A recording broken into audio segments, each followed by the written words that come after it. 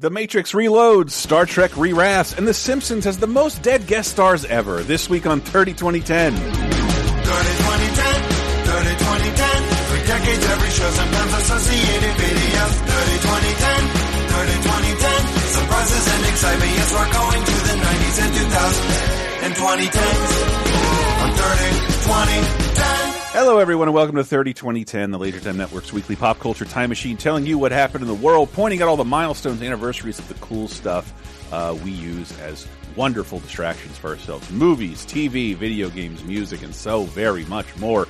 We'll tell you all the cool stuff that came out 30, 20, and 10 years ago from the week of May 12th to the 18th across 3 decades. That's 93, 2003, and 2013. And it's a biggie. It's basically the kickoff of summer movie mayhem, and with 2 huge sequels with spaceships that I have had wildly different opinions on at different times in my life, so I cannot wait to talk about them. Hi, I'm one of your hosts, Chris Antista. Who else is with me? I'm Diana Goodman, and nom de Dieu de putain de bordel de merde de saloperie de connard de enculé de ta mère. What the? I love swearing in French. It's like wiping your ass with silk. And I'm J.R. Rawls, and choice is an illusion created between those with power and those without. Well, I'll be powerlessly creating whatever for this show, so welcome. You have the choice. Determinism demands it to go to patreon.com/lasertime and give us $5. Thank you so much for your patronage. We love your support, and we got some more bonus stuff coming your way very soon. Let's get started with the show, 30 2010, because it's a kind of a biggie. After some light weeks in terms of movies, we got season finales, cancellations, and some of the biggest, most anticipated films of the year coming out in a single week across 3 decades. How about that? Yeah, I feel like movies for 93 it's quieter for a week or two. Right. Actually, next week we got a couple decent sized ones, but all the TV is ending. We're Yes. in May. And this all the season finales and series finales, and I feel like that just kind of sucks up the air. Yeah, well, I mean, that was the showbiz industry. Like, we don't want to overshadow our finales with our movies. Surely we'll wait till June to put these out. Yeah, they did back in the day. But I just to tease next week, we have one of the best mockbusters ever made. Really? I'm really excited about. Yeah. Okay. The kind of thing that Siskel and Ebert would punch each other about. Literally. All right. I know exactly what that is for some reason. I don't have a clue, so I look forward. It's referenced way too many times on your favorite show, JR. Anyway, 30 2010. Let's begin as we always do in 1993, May 12th to the 18th. This is a big one. Intel's new Pentium processor is unveiled. A week after I declared the demise of DOS, we get our Pentium processor. Ooh, I don't know what it is, but they say it's important. Exactly. 100%. It's the 5th of something. I can tell that from the name. Yeah. Oh, I never even thought of that. The Pentium 3 seems really stupid now. Yeah. But growing up, this was like the holy grail of PC. I had a 486, and when the Pentium come out, exactly, you nailed it, Diana. I had no idea what made it great. I only knew it was great. I wanted one. And when I did finally jump from a 486 DOS to a Pentium on Windows, I was in the future. You know, I think I would have been like 15 or 16 when that happened. To my 15-year-old self, it was like that scene in Minority Report where he's moving all the things around. Because I went from typing these fucking stupid-ass DOS commands that I had a cheat sheet I had to look at every 5 seconds to moving files. Ooh. Yes, to having a dirty desktop. Yeah. And its CPU clock rate is 50 megahertz. Yeah. It's pretty good. I don't even know what that is, but it sounds like a lot of hertzes. And they're mega. Yeah. You know how long the Pentium chip stuck around for? How long? This year. Well, I mean, in different variations, yeah. Yes, but what they're calling the Pentium chip, whatever the hell that is. Obviously, there have been updated version Pentium 2, Pentium dual core, Pentium 4, blah, blah, blah, blah. Are they dropping the Pentium name? They only announced this last September that Pentiums are discontinued in the laptops now. No shit. Yep. What? It's been based on this technology. Whatever it is, we don't know. We're idiots. Will it have Intel inside still? Oh, no. Oh no. Anyway, moving into the movies of 1993, which you weren't really watching yet on your computer. That's the huge difference in between the decades. No. Yeah.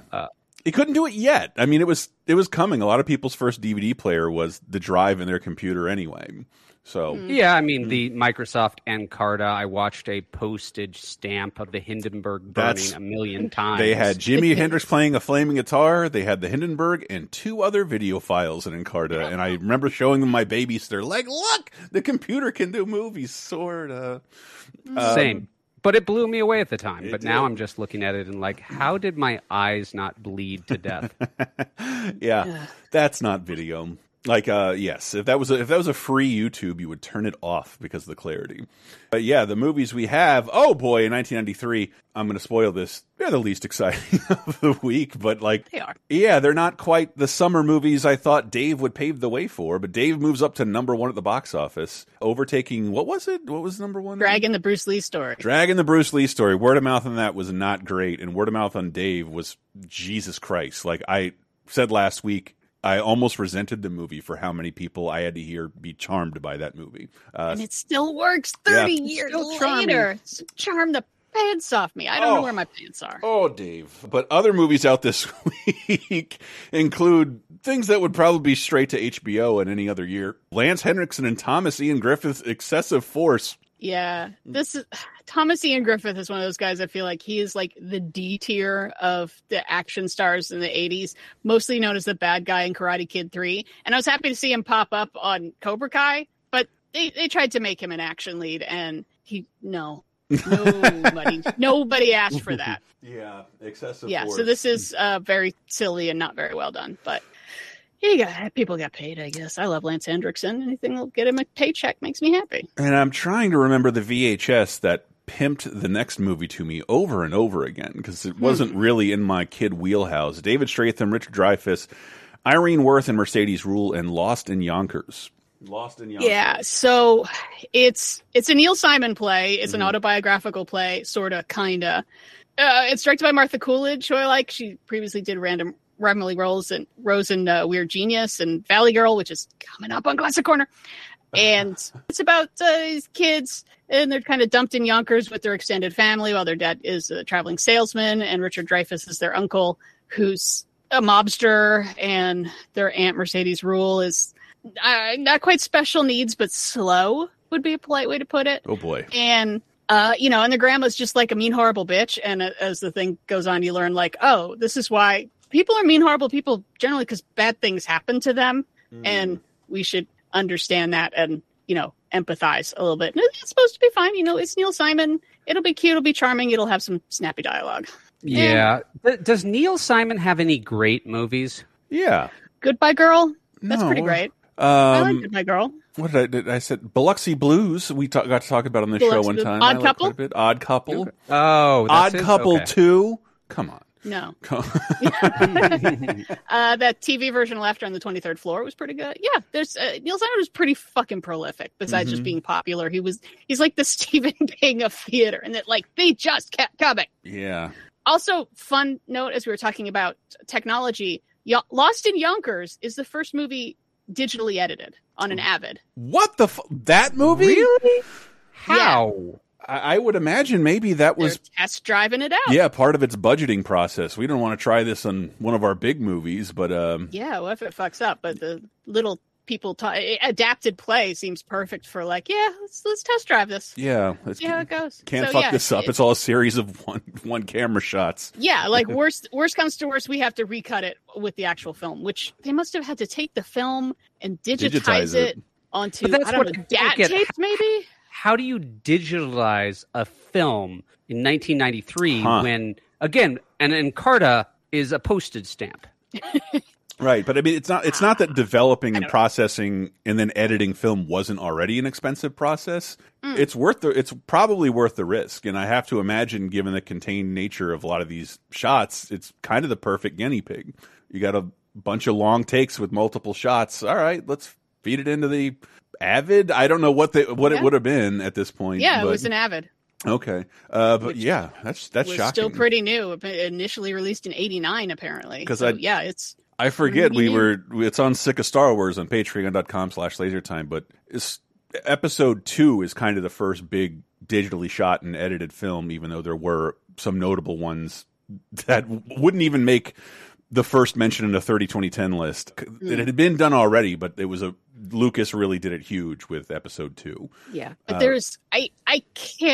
it still like boggles my mind how you edit on film, because you have to make a couple copies of your movie and you literally just take each shot and cut it and have just strings of things taped to your wall generally. And then you have to, you tape them together and run it and see how it goes. And you're like, oh, that shot's a little too long. Take a little chunk out, cut, splicey thingy, put it back in, see how it plays. And when you digitally do it, you can just you don't have to worry about, I'm going to fuck up this print. I'm going to have to get another print of this take. No, just do it. See things you cut off, widen stuff. It is fun. Yeah, put that back in. Oh, I'm going to have to dig through a bin of film to find it. I like the idea of explaining to my grandson or something, like as he's editing in Premiere, like, reason why there's a razor blade there to signify a cut but all the you terms laugh, but people will forget.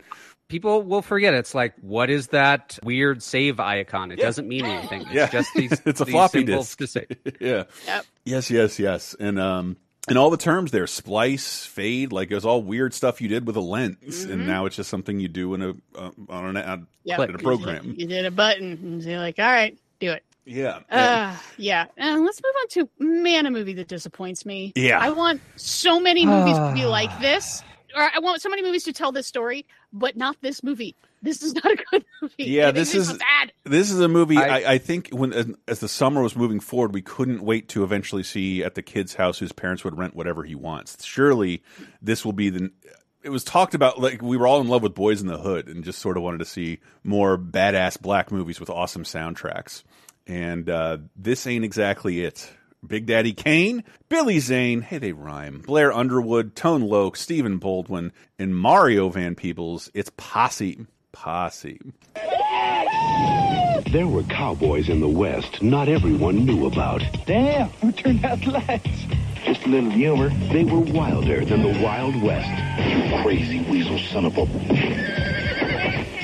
And had their own brand of justice. You ought to be working on saving your black soul. I'm working on saving my black hide. Theirs is the untold story of Posse. Posse. So I applaud the attempt. Okay.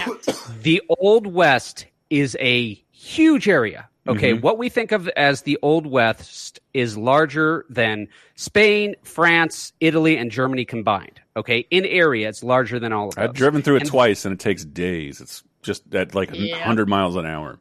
And it's big. And it's weird that we're at this time where we've had a couple successful Westerns like Unforgiven and Dances with Wolves. We get kind of this mini run of revisionist Westerns in the early 90s. Also Young Guns, I think that helped. And it's like, yes, this is exactly what we're also going to get a Ladies in the Old West movie. But yes, black folks in the Old West. Yeah. But my point was, there's not one Old West. There were radically different Old West. If you tried to be a black cowboy in Utah, you'd probably get lynched. If you tried to be a black cowboy in New Mexico, no one would look twice at you because 1 out of 4 cowboys in New Mexico were black. I thought an overwhelming number of cowboys were actually black, and that's something that Hollywood's always hit. I hate to point out, but why do you think they're called boys? Oh, boy. Yeah, that's kind of part of it, because obviously if you're a freed black person, heading west seems like a good idea. Get the fuck away from civilization. After the Civil War, head west. Why the hell not? Maybe they won't fuck with you there. Of course they'll fuck with you there, because white people are the worst. Yeah. But yes, there are so many black cowboy stories that need to be told, and I'm just gonna, before I forget about it, The Harder They Fall on Netflix, fucking good black cowboy movie. Yeah. Really cool. Idris Elba looks so good dressed like that. He should just wear it all the time. Anyway, so Mario Van Peebles coming off of New Jack City, which was a huge hit. Yeah. Big old crossover hit. Probably the best movie he ever made. And this is kind of a blank check situation, which we'll have a bunch of those this episode of like, well, what do you want to do now? I want to cash in my chips and I want to make a Western about black folks. My problem with this one is that he tries to put in everything instead of telling one single story, there's like 18 different facets of being Black in the Old West in this, and it's just kind of a mess. But the cast is fun. Yeah. It's like a constant cast. It's a constant, hey, it's that guy. It's got like, Isaac Hayes, Nipsey Russell, and Pam Grier. Woody Strode at the end? Holy shit. Great cast, great topic, poor execution. Just doesn't work. Yeah. That's what I remember. I have not seen this in a long time, but it was so looked forward to until it actually came out, and the reports from little kids are like, this isn't a movie for us. Right, but it's like, okay, they're Buffalo Soldiers, and it's the Spanish-American War, and also they're convicts, and it's like, we've already picked a lot. Now, just making a movie about Buffalo Soldiers, yes, that should be a genre. That's a fascinating story. No, that's kind of bummed. I'm kind of bummed. I think it made its money back, but yes, please, more diverse Westerns. Not the slam dunk I think everybody was believing it to be, but TV had a bunch of notable stuff, kind of, in a way, concluding this week, because it starts off, I remember I hadn't watched the show in years, but I was watching it in syndication more than I was watching new episodes. And I think the reason for that had all to do with how little Kevin Arnold wasn't anymore. The Wonder Years ends. It started in 1988. I think one of the most expensive shows ever made, premieres after the Super Bowl. A lot of people watched The Wonder Years. It was a huge hit, and I always went on to compliment it. It was... Well, it eventually became a huge hit. Yeah. It was initially, I think it did like its 8th-episode run and was canceled. And then it won the Emmy, and everyone went, oh, shit. Okay, we're going to bring it back. And then it finally found its audience. Yeah.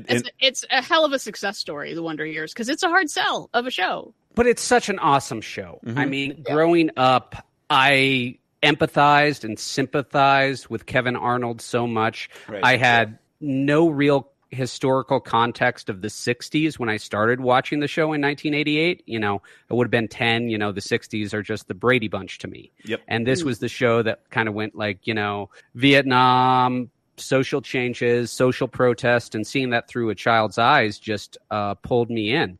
But yeah, like a lot of the rest of America, once Fred Savage had a growth spurt, it was just like, well, okay. I remember tuning in for this episode and like, I know the narrator is a wet bandit. And at this point, Fred Savage kind of looks exactly like him. They're like the same height. Why is this being narrated by someone who's clearly not him? That's true. He's 16 now. And very visibly not 16 in the show. And yeah, he always looked young, but still. I think what I always compliment the show, and that's just timing on my part. It's a show that takes place in my dad's childhood with a character my age. So it was like this perfect thing to watch in a one TV household. And for me to, what the fuck was that about? Like, did you have any friends die in Vietnam? Like learn about being able to turn to my parents and contextualize the history I'm seeing unfold on the Wonder Years. But it's also a sweet show about a child just starting to understand the world. And that gets a whole lot less cute when he's approaching being 18 years old. And but the ultimate goal of the Wonder Years was that it was going to end with Kevin's father's dying and him encountering the dead body. In the end, they went with a voiceover saying he died 2 years after this episode aired, which I don't know. I think they should have gone for the full-on tugging your heartstrings. The Wonder Years, the meaning of it was when you were growing up, experiencing wonder. It's a boy's journey into manhood, and having Kevin's journey end with the death of his father, that's frequently a jolt to many people to bring them into full on adulthood. In an era where dads died like that. And again, I think for this show, one of my favorite episodes we were watching was that, in that day and age, not necessarily for me, but your dad was this guy who appeared at night and you were afraid of and was grumpy and drank. And there's that great episode where he has to go with him to work one day and see oh wow, his life really sucks here. That episode stuck with me. It's really good. Life. I'm going to show it to my own kids sometime, because I think it's a beautiful short piece of cinema that shows you that your parents are human, and that is such a tough thing for kids to understand. Yeah. Kids think parents are some combination of God and Superman and Jesus. Okay. Or Do the devil. Or the devil. Or some asshole I'm stuck with. Yeah. Until you become. I don't mean you, Dad. My point was they don't think of parents as fully human. Yeah. And that episode does make you realize parents are fully human. Yeah, it's just that Kevin Arnold has sat around mythologizing his own upbringing and these odd little casteisms in his school. Is like, these all exist in your dad's work, and it's basically exactly the same as what you're feeling in school. Like a bunch of shit beyond his control that he has to do because he's been told to. And he's got a boss. It's weird to see your dad's boss. Or your dad being reamed by his boss. But yeah, The Wonder Years, pretty fucking great show. I don't know that I still have that clip of the replacement music. It's hard to find as it was originally intended. It's great. It is available on streaming now with like 90% of the music, and then the sound-alikes are kind of fun because it's like name that tune. Hysterical. Like, how many notes does it take for you to realize? Oh, I'm pretty sure that's supposed to be Light My Fire. The Light My Fire one is my favorite example. Gonna set the night on fire.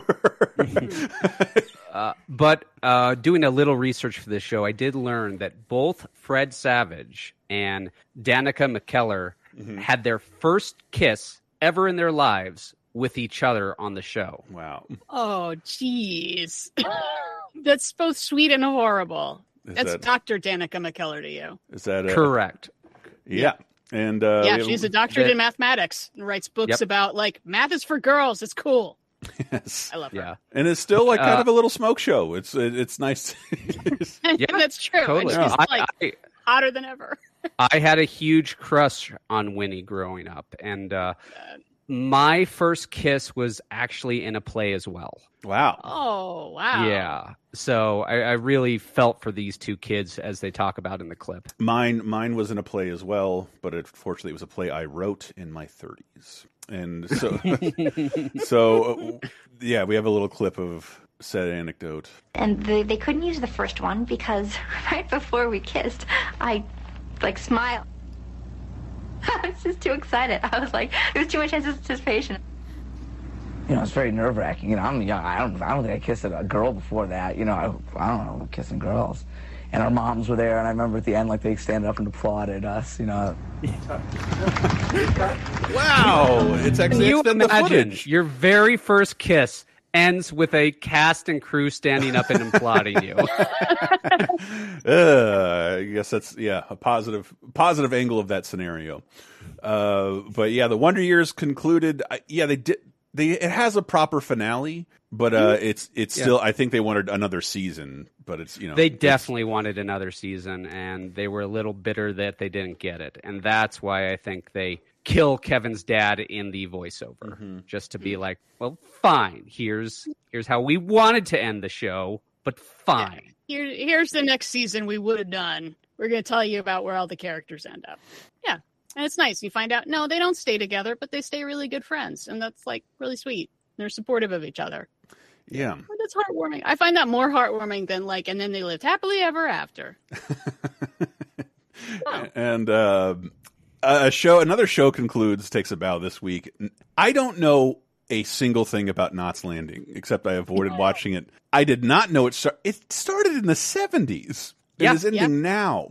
That's incredible. It's a Dallas spinoff, technically. It's a nighttime soap. And as all soaps are, there's a ton of people that come through the door, including, I remember when they were advertising 30 Rock starting, Alec Baldwin, part of the sell was, this is Alec Baldwin's first regular gig on TV since Knots Landing. Right. I forgot all about that. Yeah, but Knots Landing. But yeah, there are over 200 episodes of this show, and good luck finding anyone who cares about this show. Yeah, because there is nothing out there, people. I try to do a little, I know this show existed, but I haven't seen anything. Let me watch a retrospective on it. Nope. No one cares about Knots Landing at all. Right. There was, nobody was talking about it when I was a kid. Nobody was watching that show my age. So it's. Well, yeah, that's not for you. I know. It's just odd for something to spread across 3 decades like that. not just the social change, but think about the fashion changes in that show from the 70s to the mid 90s. Oh, it's just got to look hilarious. Oh man, now I want to go back and watch it. Yeah, I want to binge that fucker. I'm doing Knots Landing, host. But another show is getting canceled, and that's Krusty the Clown. Krusty the Clown. Wow, I really tongue twisted myself. Krusty gets canceled. The season finale, season 4 finale of The Simpsons. I think one of the best episodes ever. And when I was doing Talking Simpsons, I declared Krusty is the MVP of that season anyway, and you could this season you can really see the writers falling in love with Krusty, and that's because he was, other than Kent Brockman, he was Springfield's localized analogy for all showbiz. Any bad behavior an actor could get up to or shenanigans a Hollywood situation could get into, it would always be Krusty. He's got a drug and alcohol problem. He's a narcissist. It's awesome that it's the town's clown that is this person. And it is also the debut of one of my favorite socialist propaganda cartoon characters, Worker and Parasite. Oh my Well, God. kids, this is where you would watch Itchy and Scratchy, except they're on the Gabbo show now. So, here's Eastern Europe's favorite cat and mouse team, Worker and Parasite.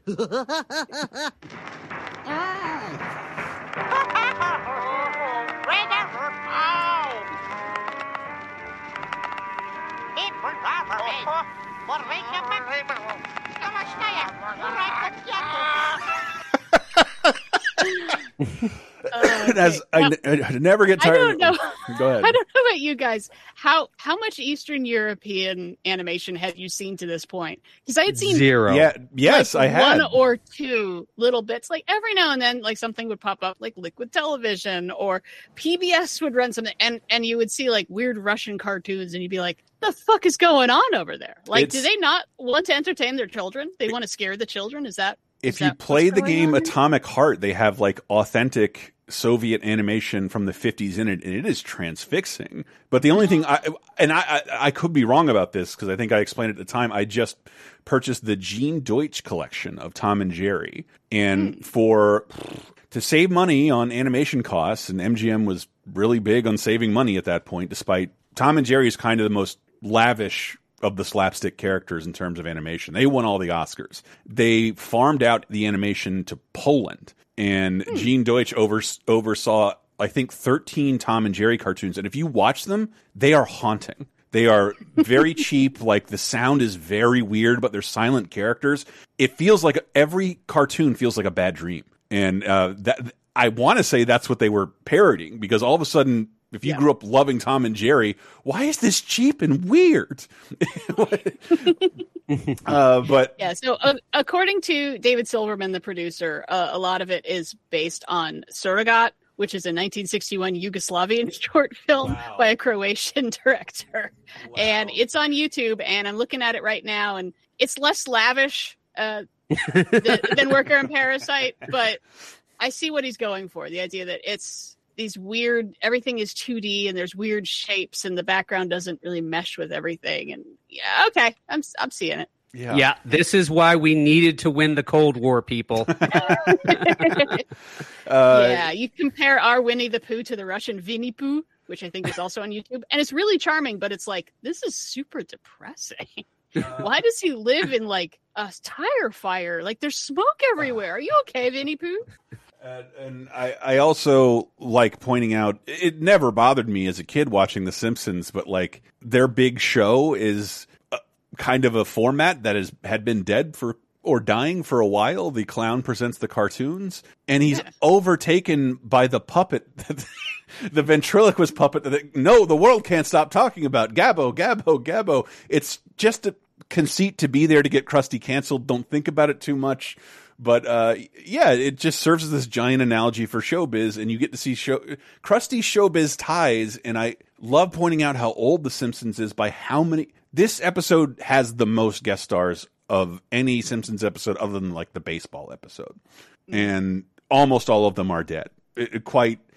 It's crazy to go through, especially because Luke Perry, he should still be with us. Luke Perry. But like, if I gave you a list and like all of the Red Hot Chili Peppers and Bette Midler would outlive all these other people, yes. Johnny Carson gone, Hugh Hefner, Luke Perry, Barry White. I think there's more. But yeah, none of them with us anymore. But treated like extravagant stars that, you know, me as a little kid barely knew who they were. But God, there are so many references that come so fast and furious in this. The idea that, you know, the Red Hot Chili Peppers need to change their lyrics. Like that's a fucking Ed Sullivan gag. Yeah. And then, Bette Midler singing, which is, you know, a reference to the Carson going off the air, plus the whole thing of her cleaning up highways, which was a really new thing. And like, there would actually be news stories about like, Bette Midler sponsored, you know, clean up on a highway. Doesn't mean she personally does it and then kills people when they litter. But I'll get you for this, Midler. I don't know why, but that sticks real hard. It's what I always thought about every time we went past the Robin Williams highway, because he did the same thing for outside of San Francisco. Season 4 is nothing but bangers. Yep. Seriously. I mean, I have listeners, I know you don't believe me.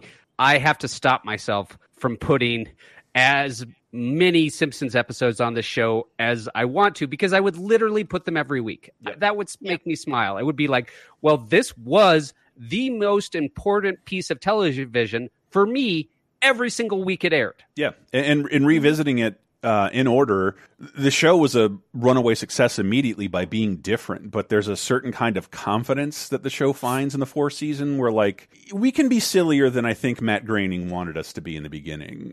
This can still be a cartoon, after all, and it's just wild, crazy new ideas. Like, just, again, the Krusty is the analogy for show business. Is he a children's show host? Is he the Tonight Show host? This episode moves back and forth over what format his show really is, because they treat him like Johnny Carson, even though he's throwing to cartoons. It's great. And Carson's here, so we know he's not actually Carson. Yes. Oh, I forgot about Gabbo somehow, and I wish I could bottle the feeling I had when I was watching Turner Classic Movies one day and I found out The Great Gabbo is a movie about a ventriloquist dummy from 1929. And I just lost my mind of like, that's real. Why? That's so obscure. Why would you do that? Because the Simpsons writers were nerds. And huge nerds. And older comedy writers that people probably remember as they're like kind of redefining what television comedy is. And this is I know there's a lot of beloved favorites in the fifth season, but like the fourth season is like, I think, where the Simpsons figures out who they are. And it embraces the real with the wacky, and it just so gracefully. And starts. We learn so much more about all these side characters. It's in a way that feels organic, not like, I guess we better do a Mo episode.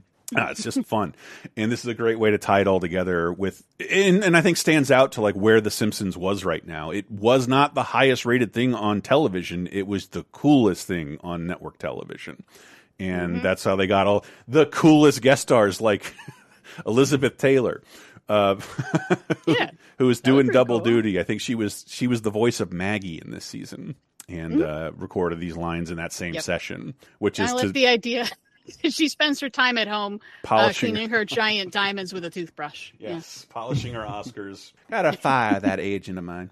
Also this week, this is something I lived through and is so vague. Jamie Foxworth and Thelma Hopkins make their final regular appearance on the TV show Family Matters.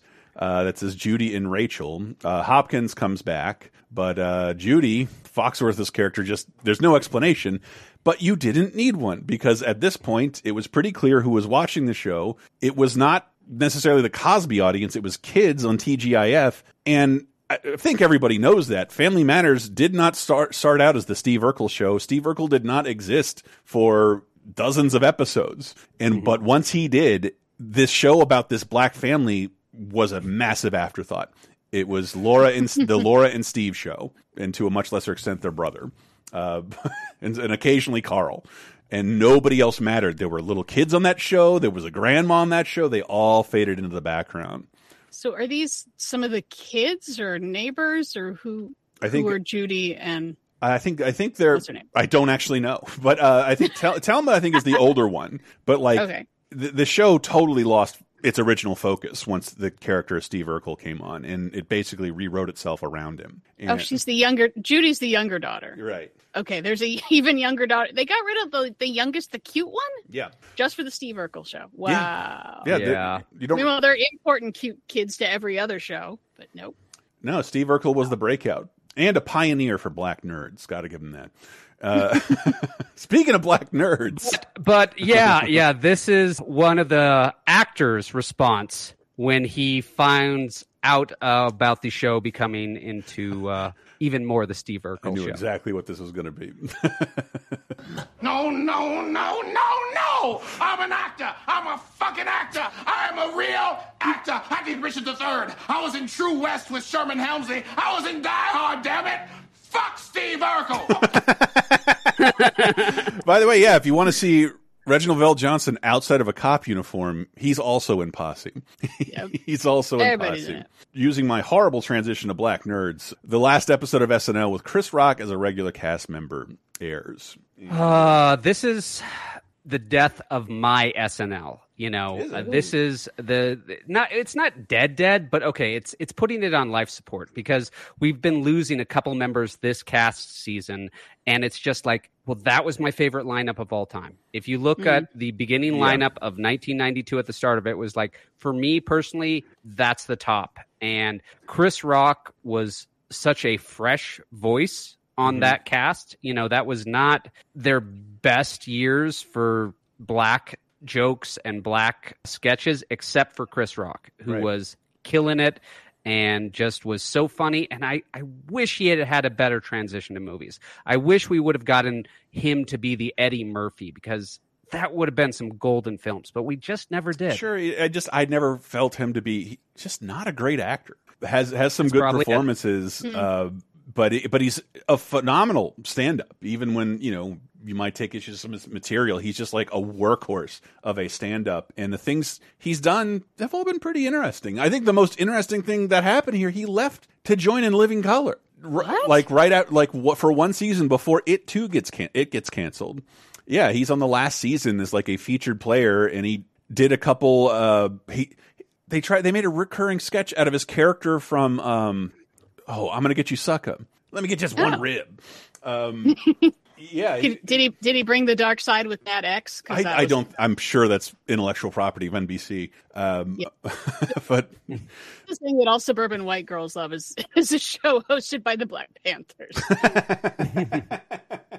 I love Nat X. That sketch. God, I wish I had that. Yeah, again, that leans into his being a stand-up and being a talk show host. Like there's a ton of overlap there. And so if you read the behind the scenes of SNL, it's tough for any new writer to break in with material there, especially, you know, I don't know how many other black writers there were at SNL at this time. I'm going to guess very few. You could see that occasionally Chris Rock has a token part, and then he has a part that he clearly wrote and hustled to get through the writer's room.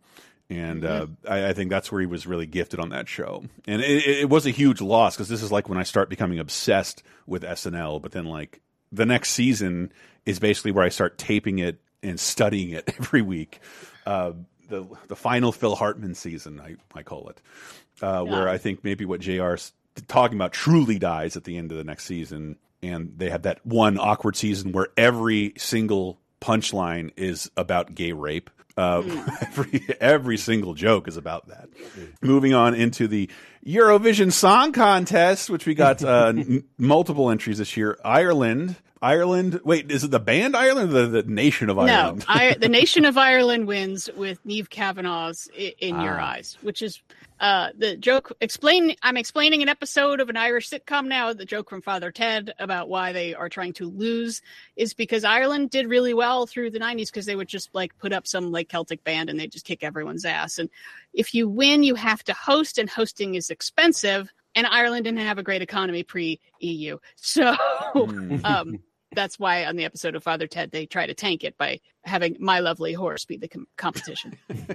Okay. But I don't know. Let's hear some of what does Niamh Kavanagh sound like? Eurovision, just a brief explanation of the Eurovision Song Contest. It's easy to understand. It's like American Idol, but for all of Europe. Yeah. After World War II, the countries of Europe had slaughtered and killed each other in the tens of millions. And then they said, hey, How about we sing it out? Yes. Yeah. Show us what you got. And and it is a lot of fun to watch. I love that it's very slowly catching on in the U.S. as just being the campiest, goofiest, biggest, most ridiculous thing you ever saw. Showing no emotion, my feelings locked inside. Made myself an island, tried to take my heart and hide. I built a wall around me, afraid. That's our winner, In Your Eyes. Not Peter Gabriel. But, Di, what do you think the most famous Eurovision song is? That like maybe got some chart international action. Something Baba. Yeah? Yeah, ABBA used to do really well at Eurovision, and Celine Dion sang for Switzerland for a couple times and did real well. Yeah. Because it's the goal. Ding Dong count? Yeah, Ding Dong absolutely should count. I love that song. It should have been their actual submission from Iceland. I would have loved that. It sounds like something a bored prostitute would say. Yeah, ding dong, $5. Ding dong. Moving on into games, video games of 1993, 30 years ago, May 12th to the 18th. I didn't have a Game Boy because the last thing my parents wanted was this video game obsession to follow me around wherever I went. But I remember finally getting one and playing it on a bus with a battery pack like the size of my thigh. But I didn't get to experience Kirby as a result of that because that's where he debuted and stuck around for a little while. See, I think I weirdly have one of his games on my desk. Oh, wow. And Kirby's Adventure hits the NES like very, very late in the NES life cycle, but a very, very good game. So many bangers at the end of the NES's life cycle, and I think this is the best of them all. Okay, if you're talking about 1993 and onwards, I think this is the best NES game. It's the second biggest NES game of all time, and they are getting everything out of this system, and it's made with that Nintendo seal of quality. Mm-hmm. And this is where Kirby becomes Kirby, okay? Kinda. In Kirby's Game Boy, he didn't absorb the powers of his enemies, and that is such a crucial part of his character. Mm-hmm. And this is the game where he gains that ability, and it influences everything you do in the game. That I'd say this is the first true Kirby game. And the Game Boy one is a good proto one, but this is the first real one. And not having been able to experience Dreamland 1, 2, 3, I don't know if Diana remembers this.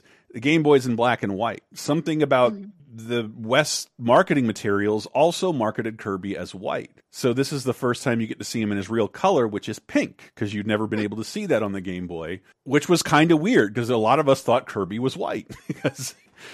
And we lost another one of our proud white members. Yeah, white gotta be white. Yeah, here's a little commercial for Kirby. Love the Kirby commercials. Who's Kirby? Behind the flabby facade, a physical powerhouse, a street fighter, a weapons expert. He's whatever the situation demands. In Kirby's Adventure, evil King Dedede stolen Dreamland's dreams. And I love the animation. The best animation you would see on television was in the commercials, and this is no exception. Also out this week, we got Time Gal for Sega CD. It's another, hey, you know how cool Dragon's Lair was? Super cool. Okay, except every other game that tries to be it fails miserably, and this is another one in that long lineup. File it into the Brain Dead 13 pile. But then a version of one of my favorite games that I think is the most enhanced that it ever got. Yes, and I'm going to say this. If you want to play Final Fight for the Sega CD is the best version of Final Fight out there because it's got extra levels, you can play all three characters, and it's got co-op. Yeah, it's arcade and perfect. And it's got a awesome score that the arcade didn't have because the arcade wasn't a CD. It's arcade perfect and then some. I do not... man, this commercial... Hey! You still don't have a Sega CD? What are you waiting for? Nintendo to make one? You have seen the games, right? Wrong answer, man. Show them! Showing very, very little gameplay. Because the games sucked. The games were not good. The games sucked. They really did. Take everything we said about Encarta in the previous segment and pushed that over to Sega CD. That was what most Sega CD games were. Yeah. I'm editing footage of Marky Mark and the Funky Bunch. This is awesome. But do they have Johnny Turbo? No, they don't. No. And that's why they failed. Fuck them. I'm pretty sure he came in here and smashed in my window and yelled at me about what was actually the very first CD console. And if I got it wrong, I'd die. I just love that. Just proves how much Diane is paying attention, that she remembered Johnny Turbo. I can't stop thinking about Johnny Turbo always. Every now and then I'll be minding my own business and all of a sudden Johnny Turbo will pop in my head and I'll go like, what were they thinking though? No. What you really got to ask yourself is, what is Johnny Turbo doing now? Because if he was like 30, I think he's at least 30 at the time of that ad. Yeah. Okay? He's in his 60s now. Yeah, I'm picturing a 60-year-old at the retirement community going around yelling at people with Alzheimer's saying, did you know that the Sega is not the first CD system? Yeah. And I'm just going like, please, I need my medicine. There's no cooldowns on this Turbo Duo. No premium purchases. See, and Diana's slowly crumpling her notes. Mrs. Diana Turbo. Can't stop thinking about him. A rare comic book entry for 30 years ago. The Tick, Volume 1 comes to an end, and I'm sort of unclear, but I guess it's a highly independent black and white comic. Yeah, Ben Edlund. There were 12 issues of The Tick published between 1988 and 1993. Wow. What? Yes. So are they like every 6 months? What the fuck? Yeah, almost. Whenever they can, that. Whenever Ben Edlund could crank them out, and that's every time I look at the comic strip page, like, how is this enough to gain any kind of fandom? But it was just a smaller world with fewer options, and if you wanted something like The Tick, there was nothing else like it. Yeah, was blown away by the Tick comic book, and I read it, and I was like, okay, where's the rest of it? And the comic book shop owner was like, that's it. You've read all the Tick. I'm like, that's impossible. This is like one arc of Spider-Man, and now I've consumed all the Tick there is in the world. Yeah. But they went all out. You know, it was a black and white comic, but they did gimmicks. They had an episode where they put red into the Terror's eye. They did a die cut cover, and the final issue ends with the appearance of the Terror. And, you know, Ben has never resolved the comic. His interest went out there. Why, Ben? You worked so hard producing 12 issues between 1988 and 1993, but he took that and he made a mighty oak grow out of it, because there's been 3 TV series about a 12-issue comic book. Yep. How does that happen? Oh my God. The Ninja Turtles, that's how. I think they had about a much under their belt. I guess I'm trying to figure out the timing of when did he finish it and then sell it as for the TV show? Because the TV show is in like a little less than a year and a half. Yeah. He would just go on to like work. They must TV. be working on it now. And he worked on Firefly for a little while, I believe. But then starting the Tick, he hires a scrappy young writer named Christopher McCullough, who would change his name to Jackson Public and create something very much in the same tone as the Tick with Venture Brothers. So never mind. We'll get to that. Ben Edlund wrote, I think, my favorite episode of Venture Brothers. So did he? It's the Scooby-Doo one. I love how fucked up it is. It's so fucked up. I have never actually read The Tick. I have. Yes, I don't know that I have. I'm going to say that The Tick is worth a read. Asterisk, I haven't read it in almost 30 years at this point. Okay. My memory I love the cartoon. I love the short-lived live-action version. I never quite got into the Amazon one. The Sarah Winifred's Tick. Weirder than all of them, I will say that. I mean, I love me my man-eating... Chairface Chippendale? Yes, definitely weirder than Chairface Chippendale. I love me my man-eating cow. Yeah. But he turns good. First, he starts out evil, but then the man-eating cow becomes a force for good in the world. Oh, thank goodness. But there's a great scene where the Tick is like, we're about to explain the meaning of everything and everything you'll need to know to overcome these problems. Or I could show you how milk is made. Oh, show me how milk is made. And then they cut away from all the action, and it's the Tick touring a milk production facility. And at the end, he's like all happy that he learned how to make milk instead of, learning what he needs to know to save the universe. So that's the Tick comic. Yeah, I think I have it somewhere. I have not read it. I've only read like an issue or two during this period, or during the period it was being published. But let's move into music of 1993. Beyond Eurovision, we got Dreamland by Aztec Camera. Great name. Alive 3 by Kiss. Pull by Winger. Glad to see Stewart still rocking that shirt on the new Beavis and Butthead.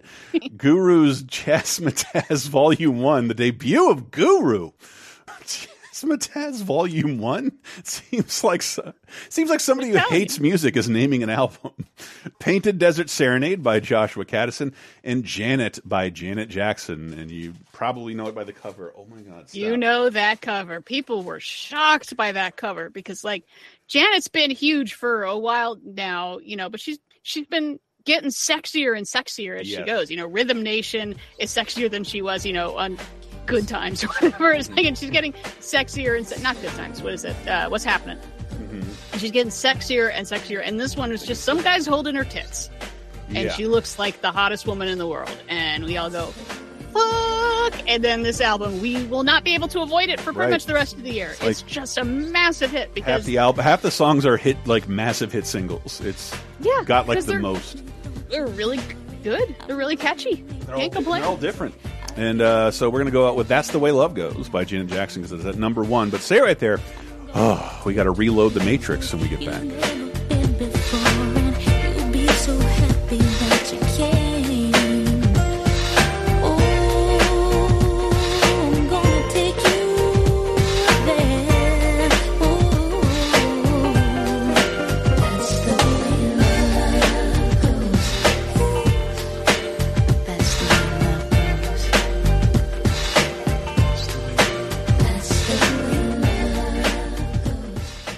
Would you like exclusive bonus podcast commentaries and more from the LaserTime crew? Then we strongly encourage you to support this show on patreon.com/LaserTime. It supports not only this show, but all the rest of the LaserTime network. You'll get commentaries, play games with the hosts, see exclusive videos first, and receive an uncut weekly ad-free podcast bonus time. Speaking of which, here's a quick taste.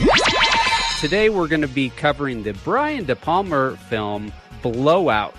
And I've heard of Brian De Palma. I didn't have a sense of him as a filmmaker. If you said, what's a Brian De Palma film? I'd be like, I know the name? Your lifetime has been largely Brian De Palma work for hire stuff. Did he also do Scarface? Yes. Or am I thinking? Yes. Okay. And The Untouchables. I run very hot and cold with De Palma. I've seen a lot of his movies, and when he's good, he's really, really good. And when he's bad, it is unwatchable. Sometimes you get the best of both worlds and you call that movie Body Double. But otherwise, I love Body Double. Get Bonus Time, a weekly uncensored and commercial-free podcast every Tuesday, starting for just $5 on patreon.com/LaserTime.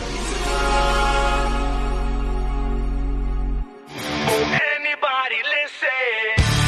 Define the riddles of my mind. Nothing is really what it seems. Dreaming of Zion away, sleeping away. Dreaming of Zion away. Coming in with Sleeping Awake by P.O.D. What did P.O.D. stand for? It's something Christian, right? Prophets of Disciples or something like that. Off of the soundtrack we will talk about shortly. Welcome to 2003. May 12th to the 18th is the area we'll be covering in this episode of 30-2010. And for me this week, there was only one thing in town that anybody cared about. Boys cared about. But there's some music to talk about from 20 years ago. New releases like, say, figure number 5 from Soilwork. Hello. Politics of the Business by Prince Paul, The Golden Age of Grotesque by Marilyn Manson, Good Morning by Alkaline Trio, The Impossibility of Reason by Chimera, Out of the Vein by Third Eye Blind, Year of the Spider by Cold, Vulnerable by Tricky, Rabbits Don't Come Easy by Halloween. Get Busy by Sean Paul is still #1. Let's get some depressing news out of the way. The Riyadh compound bombings are carried out by Al-Qaeda and kill 26 people in 2003. Yeah, this is. I like when they play the hits. When it's just about we don't like there being Americans in Saudi Arabia. I think that's kind of yeah. Why would you? Yeah, there's very little that on like civil matters that Al-Qaeda disagrees with the Saudi government on. Okay, they're both utterly Islamic fundamentalist reactionaries. And how about this? Calcutta? Well, Kolkata? Okay. You say it. The city previously known as Calcutta. There you go. Which is now said Kolkata. Kolkata. And this is part of why. Yeah. It rules that Kolkata does not have a birthday, that the British East Indian employee Job Chanrock is not the city's founder, as previously claimed in 1690. Did somebody find a city that already existed? No, it was not a city. It was not a city. It was nothing of any importance whatsoever. It's not like this grand historical city. It was just a place. The British built a fort there because it was an excellent location. And then as they consolidated their rule over the Indian subcontinent, it kept growing and growing and growing until it became one of the most important cities in India. But it's not a place with like a long, rich history. Just did people live there? Yeah. Were there many of them? No, not really. But it was settled, and the idea was that it's like, can we decolonize some of this shit and stop being like, oh, Britain came and brought civilization to India. It's like, fuck you. They had a lot of civilization and they'd had it for a long fucking time. Could we not? It's like, yeah, I'm fine with that. I'm again it. I wasn't paying attention. I was researching the next topic, which I clearly put in here because it's not a massive import to most anybody, not even Disney. But I think it's hilarious that the Jim Henson family purchases back the Muppets from EMTV, a German merchandising holding company. One of those companies everybody can really get behind. And you remember what they did with the Muppets? Did they make a movie? No. TV show? No. They had them advertised for Denny's. That's what. But then they're going bankrupt, and EMT originally purchased the Muppets for $700 million. The Henson family buys it back for $80 million. All right, so this confuses me because I thought Disney owns the Muppets, but the Henson Company owns the Muppets? This paves the way for Disney to buy them next year. But okay, Disney did not. Jim Henson's death, they were supposed to buy the Muppets, but it was. I love talking about it. It was kind of a rough thing because what Disney really wanted was Sesame Street, and they were very explicitly like, no. Like he was like, apparently Jim Henson would get mad and walk out of the room. You don't get that. And they eventually sold those characters to the Children's Television Workshop to like save them from being purchased by a corporate entity. So Sesame Street characters are in good hands, even though the show is, I don't know. I don't know if our tax dollars are going to continue making Sesame Street. They need partners like HBO Max. The Henson family buys it back and then subsequently sells to Disney in about a year, which I only mention because I never get tired of saying Disney should do the exact same thing and sell the Muppets back to the Henson family. Never. Disney does not give up IP. They keep it in their vault. They're not. JR? I probably watched 4 hours of Marvel content last week. Disney has made 4 hours of Muppet content in 10 years. They should just give them back. I'm very much looking forward to the Muppet, the Electric Mayhem show coming to Disney Plus. But I did not hear this. Yes, it's a show focused just on the band, and I cannot wait. With a bunch of rad guest stars. But Disney is not doing anything with them. And the biggest analogy, I went to Disney World a month or two ago. Have you been to Disney World? Anybody been to Disney World in the last 5 years since the Star Wars land? Yep. Remember, the layout? There's the original Star Tours. And then there's Batuu, and in between there is a ride where there's no lines called Muppets 3D.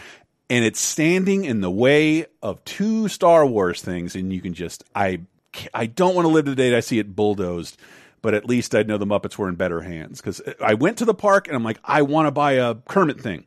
Nothing. There was not one Kermit thing in a Disney park, period. I'm like, oh, they do a live show in Town Square. They haven't done that since the pandemic. Great.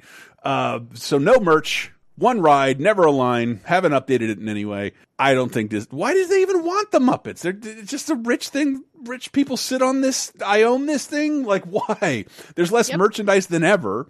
I don't get it. But I think the Muppets would be in great hands back with the Henson family because they're still making puppety content. But yeah, this paves the way for Disney to purchase them. Finally, a 15-year endeavor is about to be pulled off with Disney acquiring the Muppets. It's what Jim Henson wanted. Fell apart after his death. Anyway, also this week, 20 years ago, People's Most Beautiful People issue is out with #1, Halle Berry, the first woman of color. I was going to say, that surprises me it took that long. Me too. Well, but I remember it's not as long as you think, because World's Sexiest Man Alive goes back to 85, and then Most Beautiful People, who is which is always a woman, only goes back to 1990. But that's 13 years. 13 years. Not as long as the Oscars to award Halle Berry with something. Congratulations, Halle Berry. Still got it. Just watch X-Men and look gorgeous. Yeah. She's a beautiful woman, and especially in 2003. Yep. Can't argue. Movies. Oh my God. There is a movie in here that everybody wants to get out of the way of. I can't express that enough in this segment. The Shape of Things is a movie that with Gretchen Mol, Rachel Weisz, and Ant-Man, Paul Rudd is out this week. I've never heard of it. Well, have you heard of Neil LaBute? Yes. Did you know he has feelings about women? I'm guessing something fair and reasoned, no doubt. So Neil LaBute is he's a playwright, and this is an adaptation of one of his plays, wherein Paul Rudd plays, a big old nerd who hooks up with Rachel Weisz, who starts improving his life and starts being like, you should work out more, you should eat this, you should do that. And she is transforming him to the point of like, you should get plastic surgery, you should get your nose fixed, you should do this. And spoiler alert, it turns out this was her graduate thesis project, was to transform a man into something that he's not, something better. I mean, she basically argues like, yeah, I lied to you this whole fucking time, but aren't you better off for it now? So she's all that, the next generation. Me, a fiendish evil woman who's not telling you I'm doing this for my own evil designs because I'm a woman. And I bet you're saying, why would anyone transform Paul Rudd? He is adorable. What is your problem, woman? And that might even be the point. That might be the point. Yeah. And from the male perspective, I'm sure it's like, now that you know all this, how do you feel, Paul Rudd? I had sex. It was cool. Like, yeah. I mean, but he's also like betrayed, and how was that relationship real? I mean, she toyed with his emotions and did all these things to him for reasons. She lied. Everything was a fucking lie. Is he better off for it now? In the most superficial of ways, yes. I mean, and he slept with Rachel Weisz. Yeah, I mean, it's what Neil LaBute does best, which is really, really, really fucked up gender dynamics, the movie. See also In the Company of Men. And, it's interesting in that, like, you can debate about this, but also you can look at it and be like, she's Satan. They're saying that women are Satan because Neil LaBute has some issues. Not all women, just educated women. Oh, no. Educated, powerful, assertive women who run cults on islands with bees. Bees! Yeah, I mean, The Shape of Things, it's interesting. It's something you can debate a bunch later, but as a Killjoy feminist, I have very, very strong opinions about it. I would only debate it if I was trying to get out of watching it. That works. And as a Killjoy feminist, I have very strong opinions about the next movie. Woo! But really, they're about its inspiration. This next movie should just be called Here You Go, Diana! Yeah. I was thinking that as I was watching this for the first time. Never heard of it. Didn't even look up a preview. Just started the play button. And I was like, when did Diana Goodman get a time machine, travel back to 2003 with $100 million and make this movie for herself? Because, like, we joke a lot about counter programming, but that's a real thing. Like, if it looks like a certain film is going to eat up a huge piece of your audience, you counter with what you have. Look, we have a movie of a different demographic. They can go see this week. It's not that expensive. This looks like it was built to be counter-programming, like the polar opposite of what is out this week. And a throwback, I just don't imagine studio executives giving a shit about a throwback. Like, I don't know how this happened. Okay, could you see someone making a 1980s romantic comedy today? Because the math works out. Yeah. No, not real. Is this more 60s? It would have to be really cheap. I mean, if you wanted to remake a remake, do the same thing of this. An homage. But like make a kind of homage. I don't know, what kind of 80s comedy are we talking here?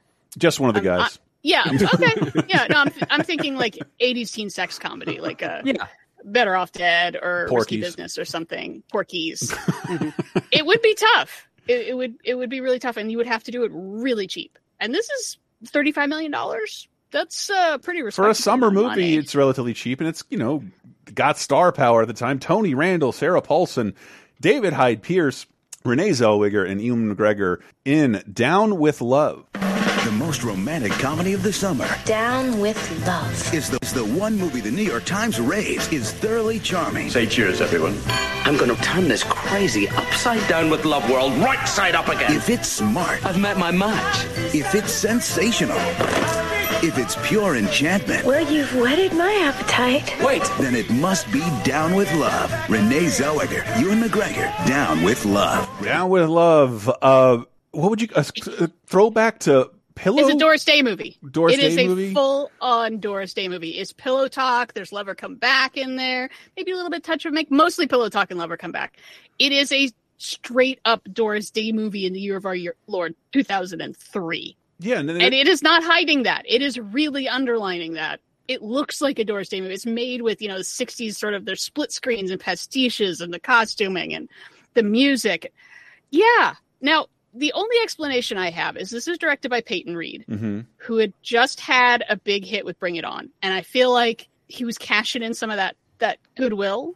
Using his blank check. He's using his blank check, thinking like, let's do a big swing to this like very old style romantic comedy, but we can modernize some of the gender politics, but not a lot. It's, these are light and charming and fun and people love them as romantic. And I'm sure he did not want to be going up against an absolute juggernaut. I'm sure they dumped this. It doesn't have a chance right here, even as counter-programming. Diana made a joke off mic that like this seems like something she would have to personally kickstart. And yes, instead you somehow like got it in 20 years by ago. Fox. This feels like, like I would throw him $100 as a Kickstarter of like, we're going to modernize the Doris Day movie. Well, Peyton Reed just did it a few years ago with The Love Bug, starring Bruce Campbell, the remake. Perfect Love Bug remake. Right. But it's such an odd beast because it's not a period film, but it's a period film. It's a film made in 1960 with 2003 technology and transported to the future, right? Yes. Yeah. It could have been made in 1958 because, and we'd go like, oh, okay. It's not like we haven't seen this period depicted. This is the Mad Men years, but it does comes with a modern depressing touch. A giant dollop of reality where this doesn't have that. It is just trying to give you the vibes. This is the fun, happy 1962. Yeah. There's nothing that's not charming in this film. And that's why even the math, so there were 80-year-olds at a movie studio would want to, I love those types of movies. Yeah. Okay. Right. Okay. So let's see. You were 20 years old in 1963. Yeah. Okay. And you love these types of movie. Now you're in your 60s. And Hollywood does not make movies for people in their 60s. Yeah. It doesn't. Nope.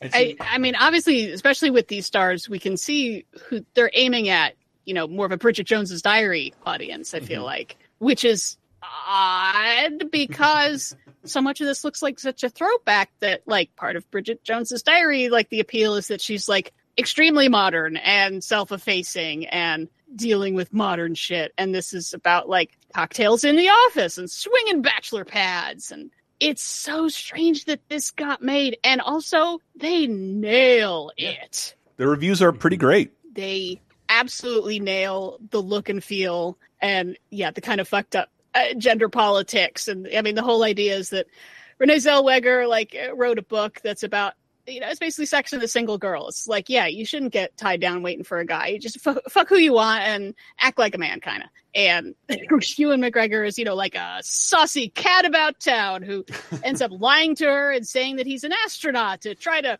prove that she doesn't really believe this. She just wants love like every other dame. Whackity schmackity, whackity schmackity. It's so fucking weird that this got made. Yeah. That's all I'm just stuck on is, And then, I mean, the piece de resistance for me is David Hyde Pierce in what would be the Tony Randall part, which is the best fucking casting ever. Yes. Because so many of these movies, Rock Hudson has like a friend like Tony Randall, who's a sissy.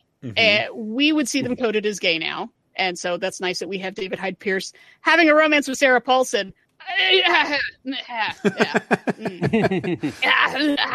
Who's, the coward, sissy, girly guy who's scared of women and would probably rather clip recipes. Wink, wink. And David Hyde Pierce is perfect for that. That's basically what Niles was like the entire time on Frasier. So this is so much fun. Yeah. And even if you don't get every reference, it's just like, what if Mad Men, but only the fun parts? Yeah, only the nice parts. That's fair.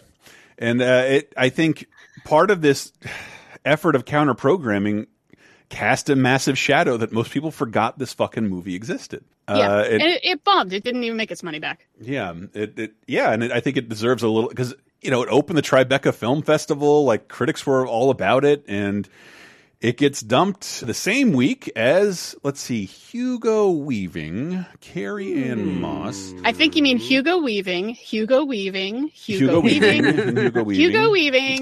Cowboy Curtis, and John Wick, Keanu Reeves. It's #1 at the box office. The Matrix. Who could have guessed? The Matrix Reloaded is after 4 years. Here we go. This is a war, and we are soldiers. There is only one way to save our city. Neo. What if the prophecy is true? What if tomorrow the war could be over? Isn't that worth fighting for? Isn't that worth dying for? The Matrix Reloaded.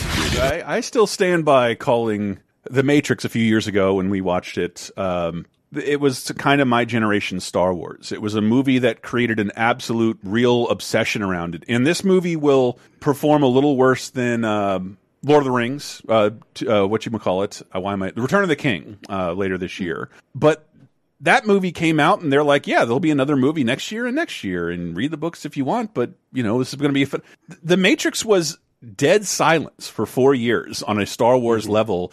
And it was also a movie people could pretend to be smart and obsess over in weird ways and learn about its influences either in philosophy, video games, or anime, which the Wachowskis were pretty clear about being heavily inspired by. It was a really fucking fun time. And I probably watched The Matrix once a month, if not more, up until this movie came out. And it's like kind of when the fandom just died and went away. The hype was so overwhelming because also we were hearing they're shooting 2 movies. They're shooting them together back to back. They're going to close out the trilogy by the end of the year. Oh my God. After all this long wait, what's going to happen? I can't wait. All these new multimedia things, one of which we'll talk about in the next segment. And they're going to be a anime anthology series that's going to show you even more. And it was priming the pumps. I don't know of a one-shot movie that has had as much hype for it as this sequel did in the 2000s. Okay, I remember that vividly because one of the first reviews, this is so stupid and nerdy, but it's what it was. IGN Insider. I think it might be still around, but that's where you pay IGN money and get articles you can't get for free, and they were really pushing it. And so they had like an early exclusive review, and it was on Insider, and we could only see excerpts people were copy and pasting into forums about it, and people were freaking out because the review wasn't great. I remember my friend, he literally like aimed me. What are we going to do if this isn't awesome? like just truly pathetic shit over like the stakes we had put on this movie. And I'm glad. Could it ever live up to it? Probably that's not. My big question. Because It has been interesting to rewatch these movies because I am not a fan of them. But each one, like, I watched the first Matrix and I was kind of like, okay, that had cool stuff in it. But I think it's great.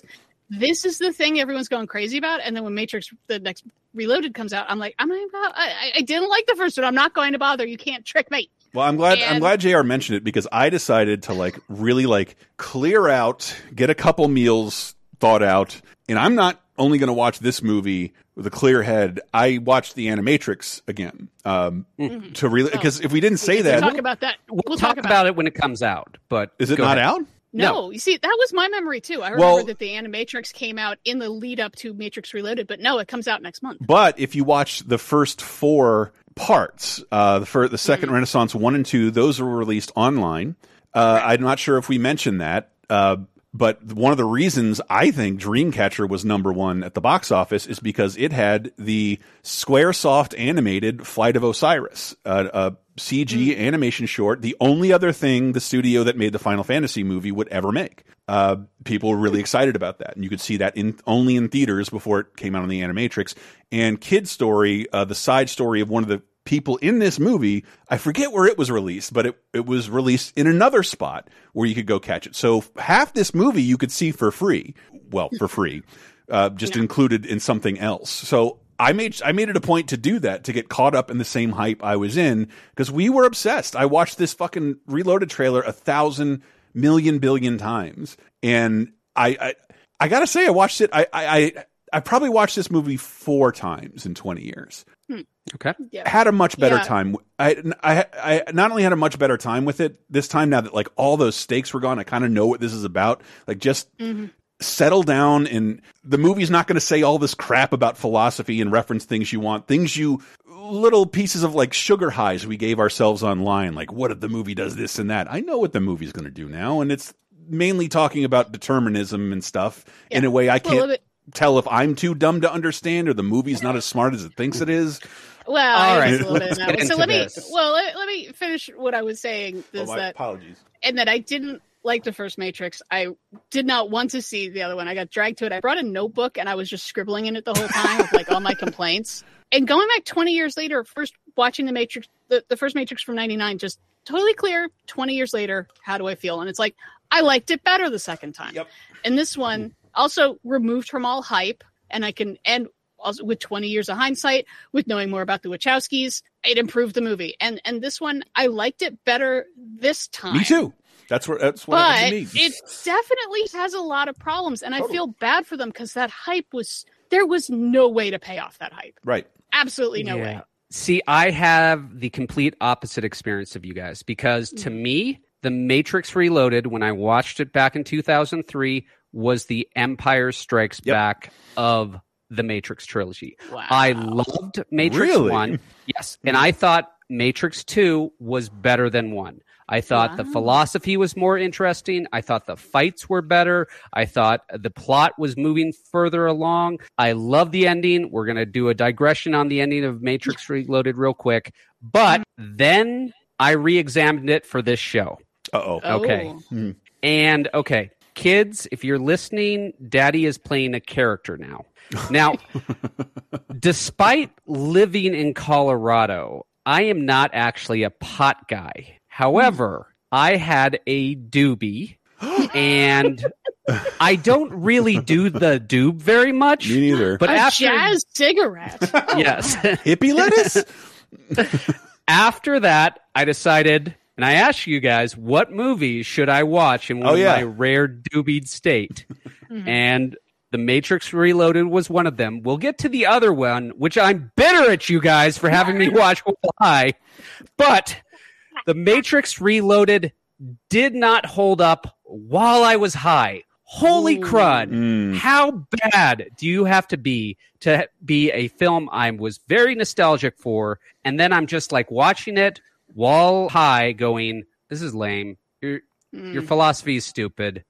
This fight scene isn't interesting. And the fight scenes are not interesting me because Neo is Superman and can't be hurt. And the only thing interesting about Superman in a fight is if he's trying to save someone. And in a lot of these scenes, he's not trying to save anyone but himself, and he can't be hurt. So how is that an interesting fight? He can't be hurt. He can fly away at any time, and does, to conclude. Yes. The famous Burly... I can't believe we know the code name of the Burly Brawl, the fight with all the Smiths. That sequence alone was a $40 million sequence of motion capture and CGI. And I think that does not hold up. It doesn't hold up at all. I don't know why, because I'm looking at why is Keanu Reeves so skinny in this? He doesn't look anything like himself. 2003 CGI trying to be people, okay? And they have them all. CGI could they have them all wear sunglasses for a reason, so they don't have to animate any of those eyes. With the effects, there are parts that were, I thought, held up really well, and then there would just be one part that did not. And it's like, that is so much of what this movie is sold on, is this is going to be the greatest effects you've ever seen in your fucking life. And I think mind-blowing. I think 2003, I was blown away. To be fair, 2003, I went in there going like, holy crud, that was an amazing sequence. But we're a nostalgia show. It doesn't hold up in 2023. I don't think... I am going to show Matrix 1 to my son. Mm-hmm. I think I'll probably skip 2 and 3. I think 1 and done is fine. I did the same thing with my nephew, but with Billy Jack. I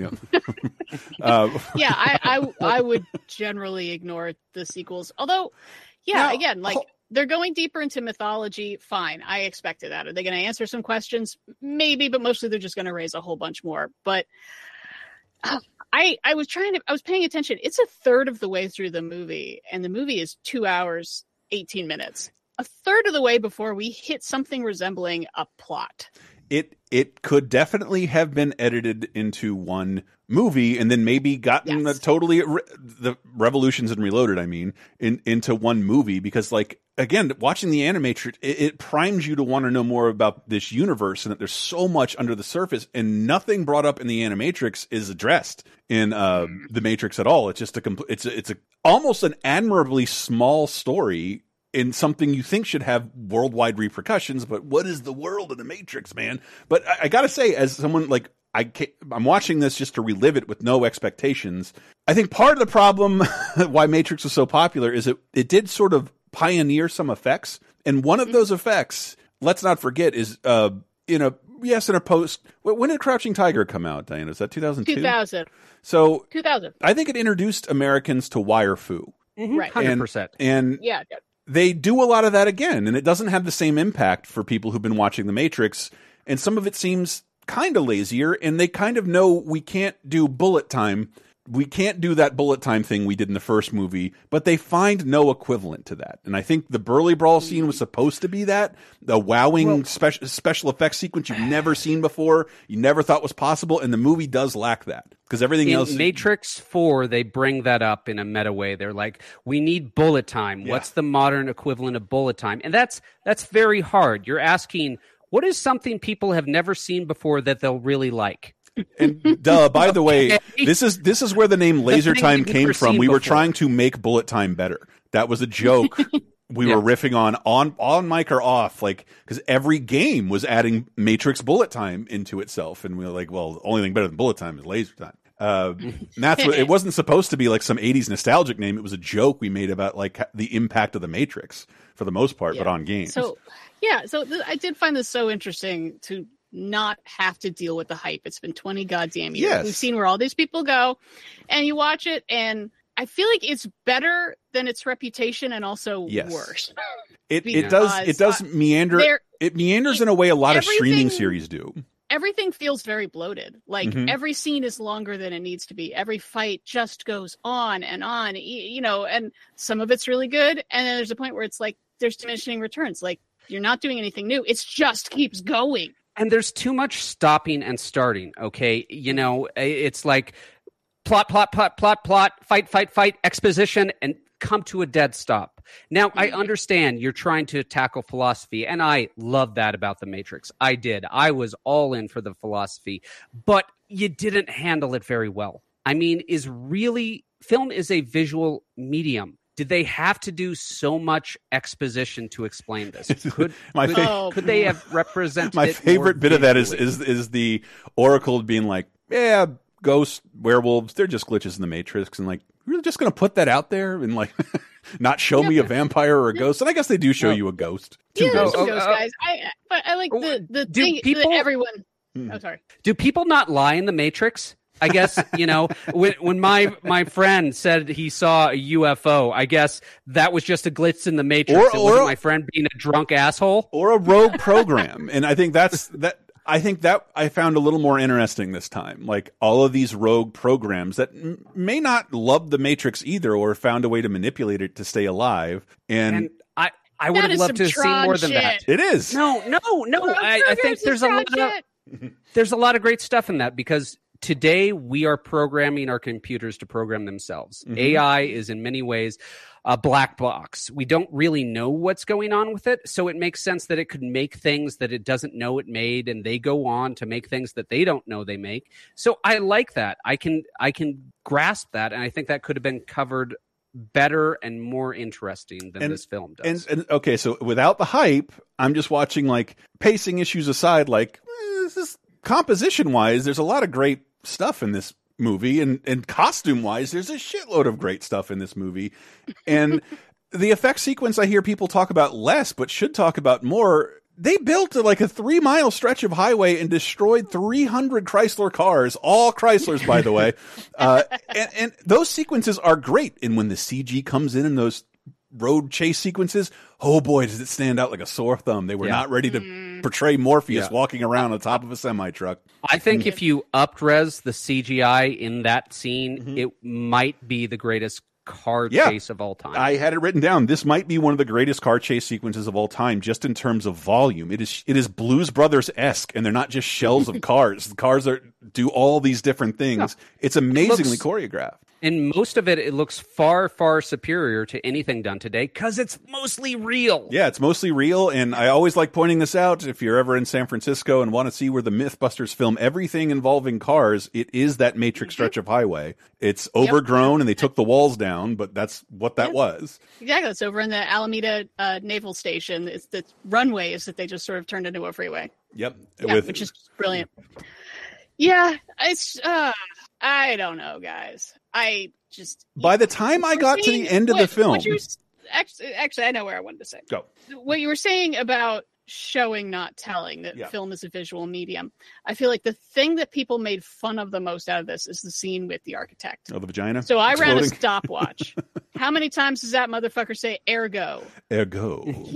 It's only 2, but that scene's like 7 minutes long, including cutting away to Trinity fighting some guys. It's actually not that long. Oh, okay. But it feels like it goes on forever because it's a dude lecturing us. And I meant to, yes, telling you the story in a room. That's very strange. That's boring. Yeah, that is He's horrible using really filmmaking. Unnecessary. It's really unnecessary highfalutin language too, so you feel confused and you're trying to follow along. And that's what I did. Obfuscating how it's actually not that fancy. No, he's like not that complicated. Hey, Neo, you think you're the first person to try this? This has happened 6 times. Yeah. We made a Matrix before where everything worked for everyone. They got bored, so we made another one that's like more like modern life that you're used to. And yeah, you're still Here's in the Matrix. version. Here's that version of the speech that I think is superior. Uh-oh. Oh, I know where you're going. Hello. I've been waiting for you 3. Who are you? Yeah, who are you? I am the architect. But please, call me Larry. Hey, Larry. Larry. I created The Matrix and several popular video games. Is there an echo in here? The MTV Movie Awards are a systemic anomaly inherent to the programming of The Matrix. Although the transport process has altered your consciousness, you irrevocably remain human. Ergo, concordantly, vis-a-vis. You know what? I have no idea what the hell I'm saying. I just thought it would make me sound cool. So I think that had a huge impact on the people couldn't voice their displeasure with The Matrix. This sketch opening the MTV Movie Awards is coming out while this is still in theaters. People can't revisit that scene, but they could revisit this one. And I think this I don't think MTV had made a parody that was shitting on the movie it was parodying this soon. And I think that colored a generation's opinions of the movie a little bit. Because I always think of this sketch when I think of, I've only watched the Real Architect scene 4 times. I've seen this Will Ferrell sketch like 80 times.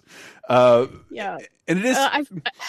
We walked into, the Star Wars prequel problem where people were disappointed with this. And a lot of people were just like, no, the story's not over. We can't judge this movie until we see the next one, which I always call foul on. That is some bullshit. No. But the numbers don't lie. Matrix Reloaded is the 3rd highest grossing film of the year, makes $700 million. Matrix Revolutions makes $300 million less. Yeah. Because we're not as excited for it, I think. But also because I think that's the worst film in the trilogy, but we'll examine it soon enough. I can't wait to go in with the same clear eyes I did this time, because I found a lot to enjoy in Reloaded 20 years later. I've never seen it. Oh. Whoa! All right, let's talk I was about... done. I was fucking done. You were I out. don't need to do that. Right. No, I was out. Then before you see it, let's talk about the ending of this film. Yes. Because it ends with Neo in what is allegedly the real world using magical powers. Yes. Diana, what do you think that ending means, since you've never seen 3? He's still in the Matrix.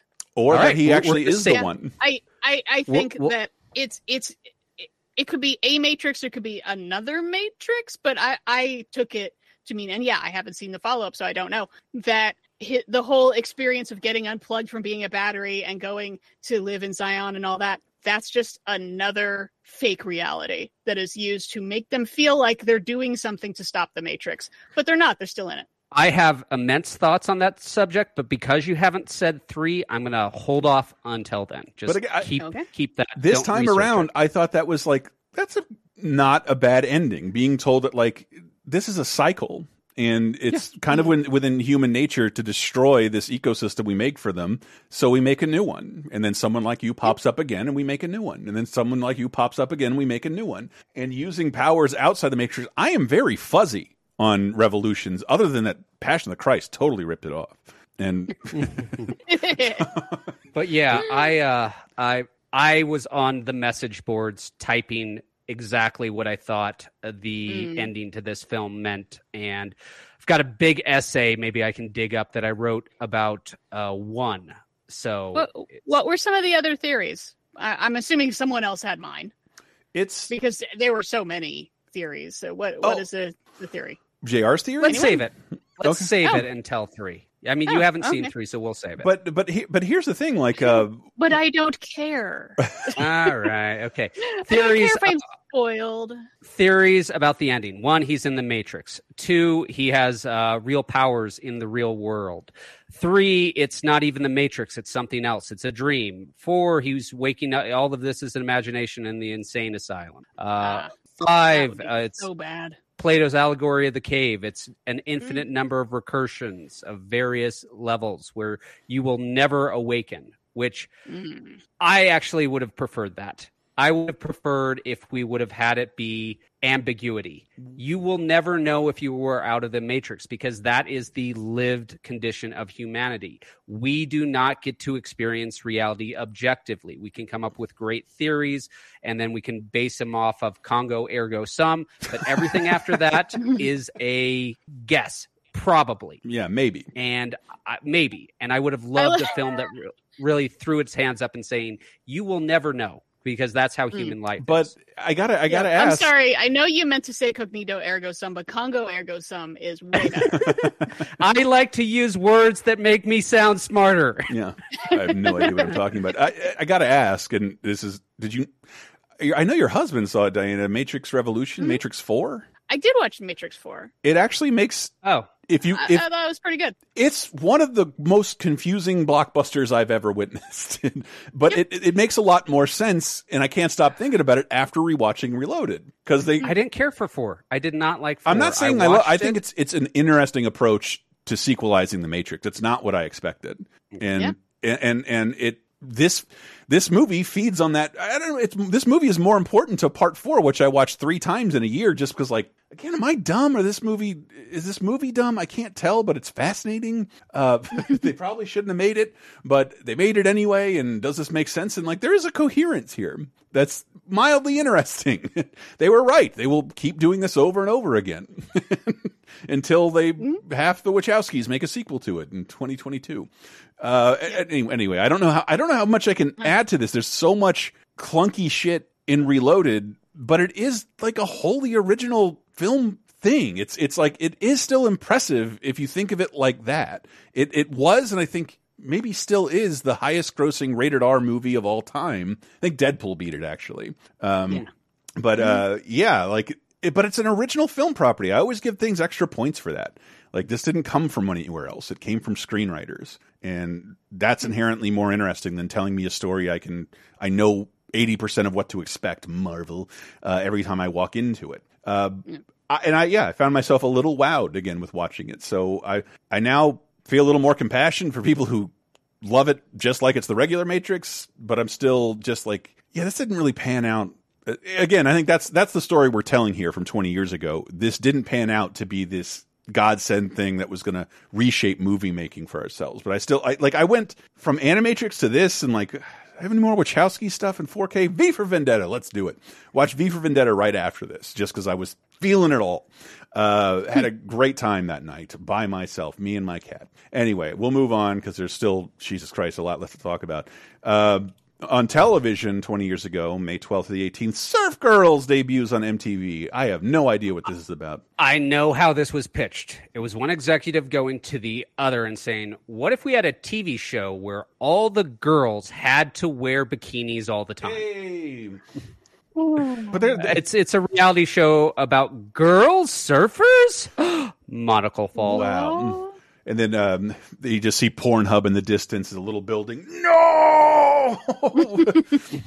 No boobies on TV. How about this? Dawson's Creek ends after 5 years. This was huge. This was We all had to wait for our lives to be over. And then they were... All right, yeah, this show was huge. I never watched it. Yeah, me neither. I didn't have WB or whatever the fuck it was on. But I know people absolutely loved it, and the cast is fantastic. Yeah. So, I mean, they got something going on, right? But it's a teen soap, right?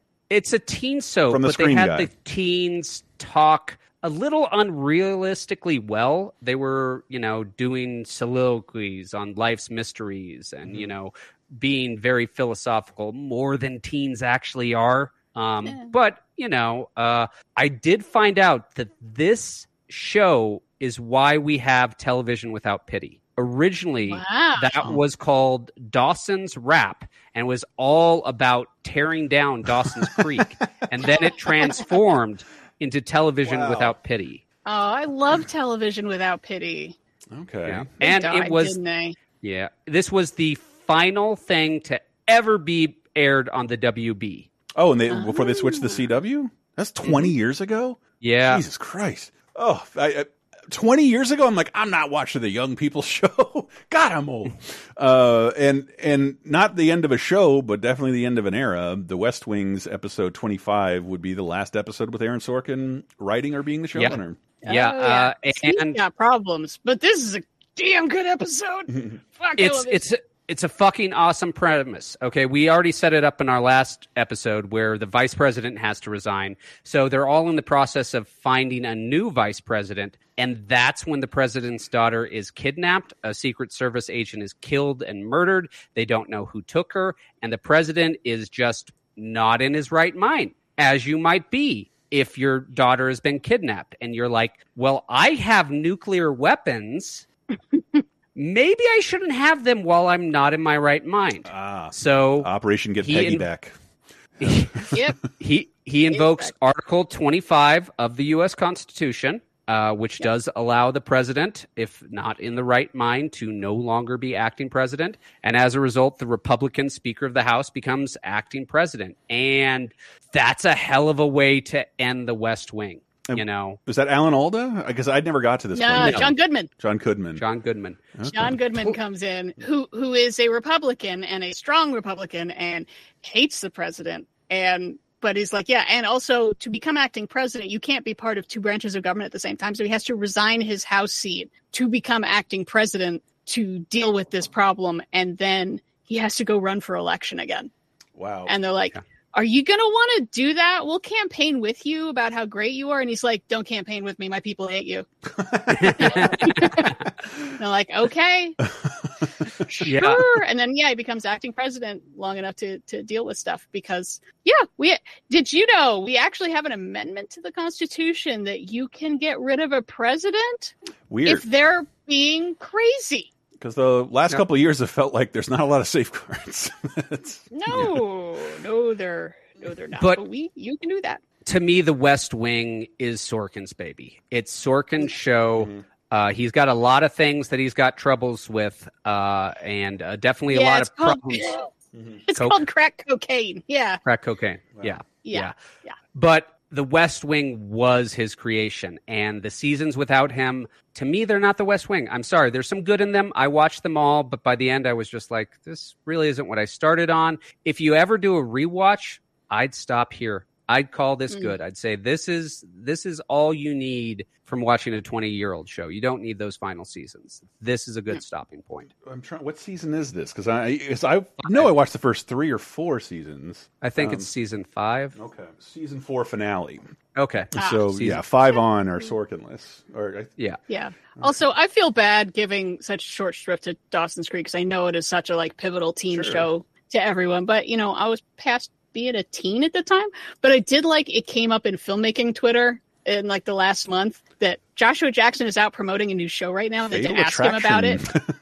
Yeah, he found out he was trending on Twitter and was like, oh God, why? And it's because of this fantastic shot where James Van Der Beek whips a basketball at his head and it hits him in the head, bounces off his head onto the camera, and then bounces away. And there's all this talk of, it can't be CG. It's just a show from 2003. How did they do that? Is there a cut? What did it? No, that just really happened. But the basketball was not a basketball. It was a beach ball painted to look like a basketball for safety reasons, obviously. But it just careened off his head, nailed the camera, and bounced away. And they were like, you can't fucking make that happen. We're done here. That was amazing. Yeah, they should win an award. But so Dawson Creek was huge, but for me, I was also too old for it. It just wasn't my thing. But I do love the Dawson Creek memes about the 90s where it's just that main character crying and he's like, Dawson, I need to make a phone call, but someone's on the internet. Tears coming down his face. I mean, I'm going to sound, I'll take the risk of being old here. I could never understand why that meme was so popular. Is it because his face is a little silly, but was Dawson's Creek just more popular than I thought it was? Yes, it was just more that popular famous? than you thought it was. Yeah, it was very popular. Yeah, he looks a little silly. To finish up The West Wing, there's a shot in the later seasons where two people are having a personal argument, and the woman slaps the man just as the president walks in, and then the president sheepishly closes the door. That would have never happened on Aaron Sorkin's West Wing. That would have been a case of, you leave your fucking personal shit alone when you're about to meet the goddamn president, you fucking jabron. But, it had a different vibe. And once he left, they really went in for the more typical television stuff. And it wasn't as somber. And I just think the Sorkin years are the best. I mean, it's showrunners, people who give birth to something like that are usually in better hands. The show's in better hands than someone like that. We were talking about showrunners last time, but now I'm thinking about it. I think Sorkin was the first showrunner who people were aware he left, because I feel like him leaving The West Wing was fairly big news. One of the few credits I remember on The West Wing, whether he wrote the episode or not, there would be a teleplay credit saying that he wrote the dialogue. And you can't do that for 22 episodes a year without a lot of cocaine. And and then briefly, I can talk about the Simpsons Bar to War. This is where this meme comes from, because that's the only thing notable about it. The only thing notable is this meme. I'm a brick. It's the Ralph getting thrown through. Because I know The Simpsons very well, but not this era, and I've seen this meme the hell out of, and I just always assumed I probably know what episode that's from. I do not. The Bard of War is the answer. Jesus, in its 15th season or something like that. And then you thought we were done talking about The Matrix. One of the only other movies that would defeat The Matrix at the box office in the year 2003 is Finding Nemo, but it's not out yet. But the game is, thanks to... It's mostly a 2D side-scroller with some 3D chase games. Surprisingly hard, but it's got a ton of slide puzzles, and they're everywhere, and they're mandatory. We also have Iridian 2 on GBA. Cool shoot 'em up. This is me showing my olds because I think of shoot 'em ups exclusively as being 2D, but of course that's not been true for a while, and this is a good 3D shoot 'em up. And part of kind of the Matrix expectations crumbling before our eyes was the simultaneous launch of the game. Enter the Matrix on PC, GameCube, PS2, and Xbox. I believe it got greatest hits titles for all, which is very rare for a movie game. That's not Lord of the Rings in this era.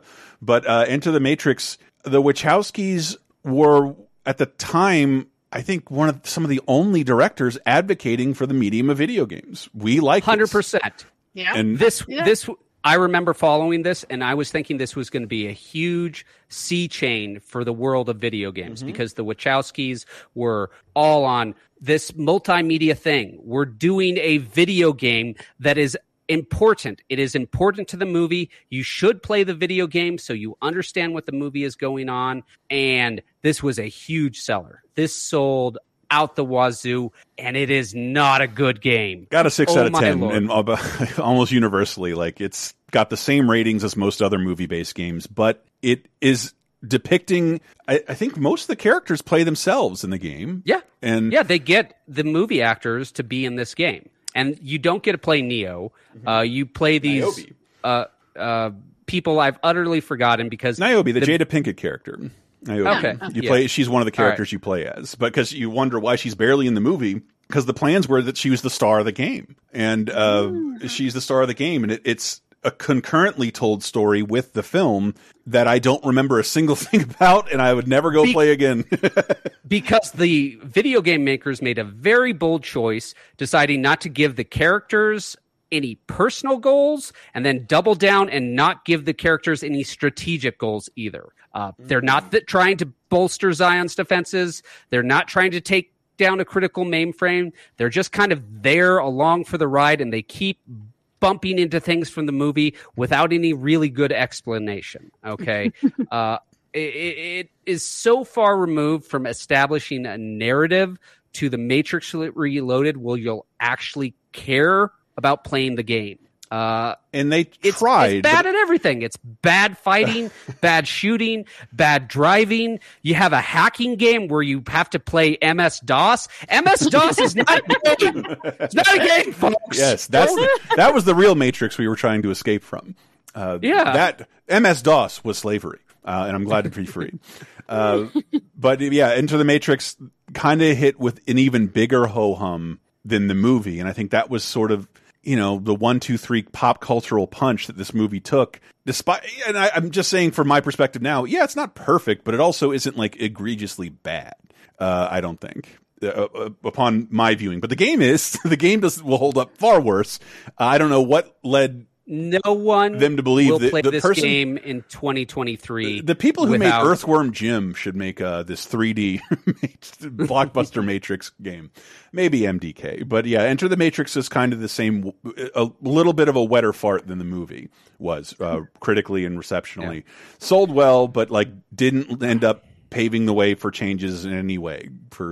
But I think they discovered, just because the Matrix is filming 2 movies concurrently. That requires 2 to 3 years worth of lead time. And I'm sure they thought, surely we can pack in an actual development cycle for the game because we'll have all the pieces in a row, because we'll have a longer development time for these 2 movies.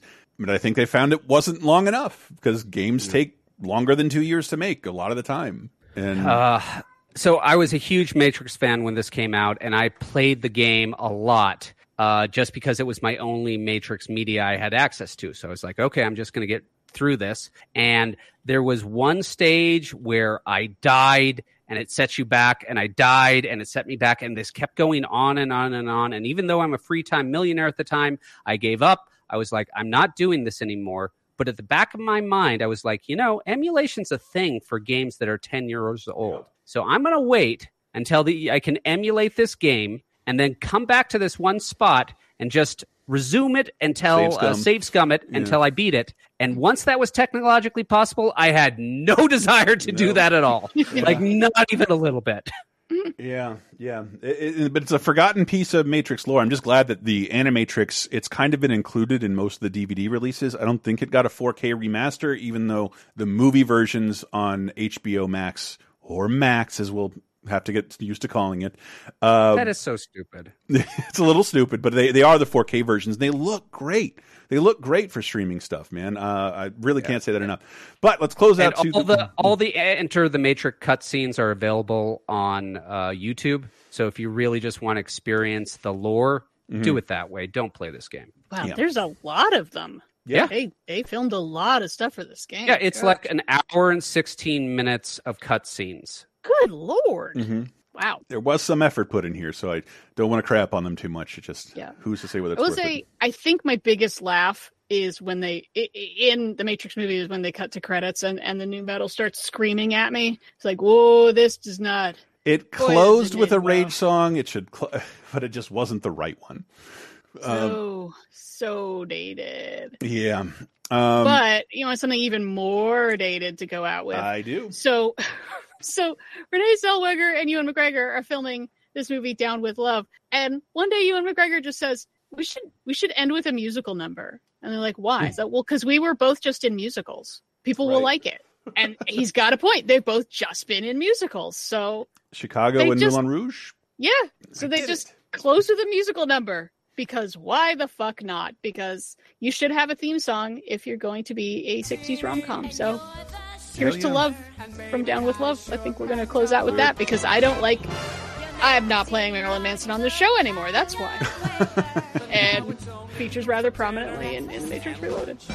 And that's Here's to Love by Renee and Ewan. Will take us out, but don't move. Thought we were done talking about spaceships? Not by a long shot. I'll be your rock if you'll be my Doris. Sweet heavens above. Why is the waiter smiling at us? He knows what we're thinking of. Oh, can it cheers? Cheers! Baby, here's to love. You've got the lips.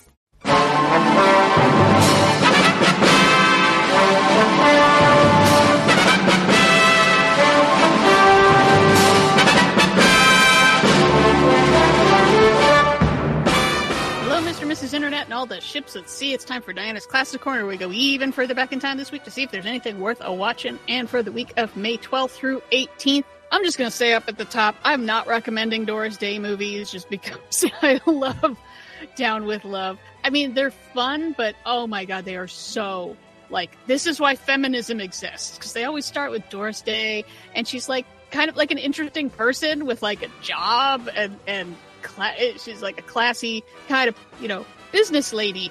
And then some guy comes along and at the end she's like, I just want to be a wife and a mother. And you're like, you had such a cool office. What are you talking about? But yeah, if you like Down with Love, then you should definitely check out Pillow Talk and Never Come Back. Pillow Talk being really interesting because it's also got Rock Hudson in it, and he's pretends to be someone he's not, and then he implies that person is gay. It's very meta now. Anyway, moving on this week, let's start with, last week I said R.I.P. Harry Belafonte, but I was so busy in Classic Corner I didn't recommend any Harry Belafonte movies. So I think there are 3 that are worth pointing out. There's a post-apocalyptic one, which is kind of early in the post-apocalyptic genre, The World of Flesh and the Devil. There's a pretty good noir he made called Odds Against Tomorrow. And the big recommend, though, is Carmen Jones, which is a remake of the opera with the opera music, but modernized and with a black cast. And him and Dorothy Dandridge together, oh man, they're the two most aggressively gorgeous people ever. They sing amazing. They're so sexy. It's just a fascinating movie. Behind the scenes is kind of nuts too, but because it was made by Otto Preminger, who's kind of like a weird dictator. But Carmen Jones, total recommend. And then actually this week, hitting an actual anniversary, is Irma la Douce from 1963. So that's turning 60. This is a very light, very cute comedy.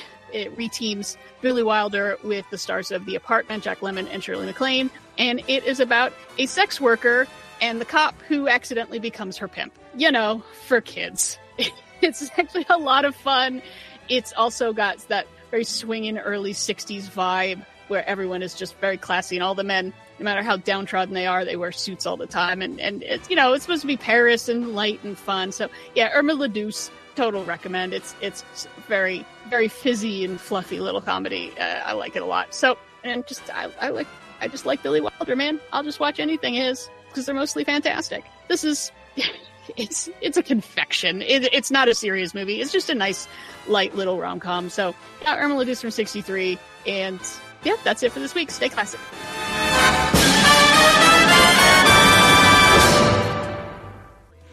Out here, now they can't tell me nothing. We give it to the people, spread it across the country. Here we go back. This is the moment. Tonight is the night. We'll fight till it's over. So we put our hands up like the ceiling can't hold us.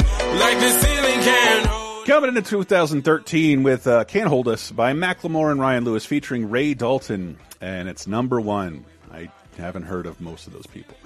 Sure, yeah. Ray Dalton? No. Welcome to 2013. Other new music's released between May 12th to the 18th, 10 years ago. There's a lot. There's a lot. Everything's coming out for summer. More Light by Primal Scream, Endless Fantasy by Anamanaguchi, an album I own. Weird. One of Us is the Killer by Dillinger Escape Plan, Lip Lock by Eve, How I Learned to Stop Giving a Shit and Love Mindless Self-Indulgence by Mindless Self-Indulgence, Love Will by Trace Atkins, Trouble Will Find Me by The National, and Vampire Weekend, Modern Vampires of the City, and Daft Punk's Random Access Memories, which are both on Rolling Stone's 500 Best Albums list.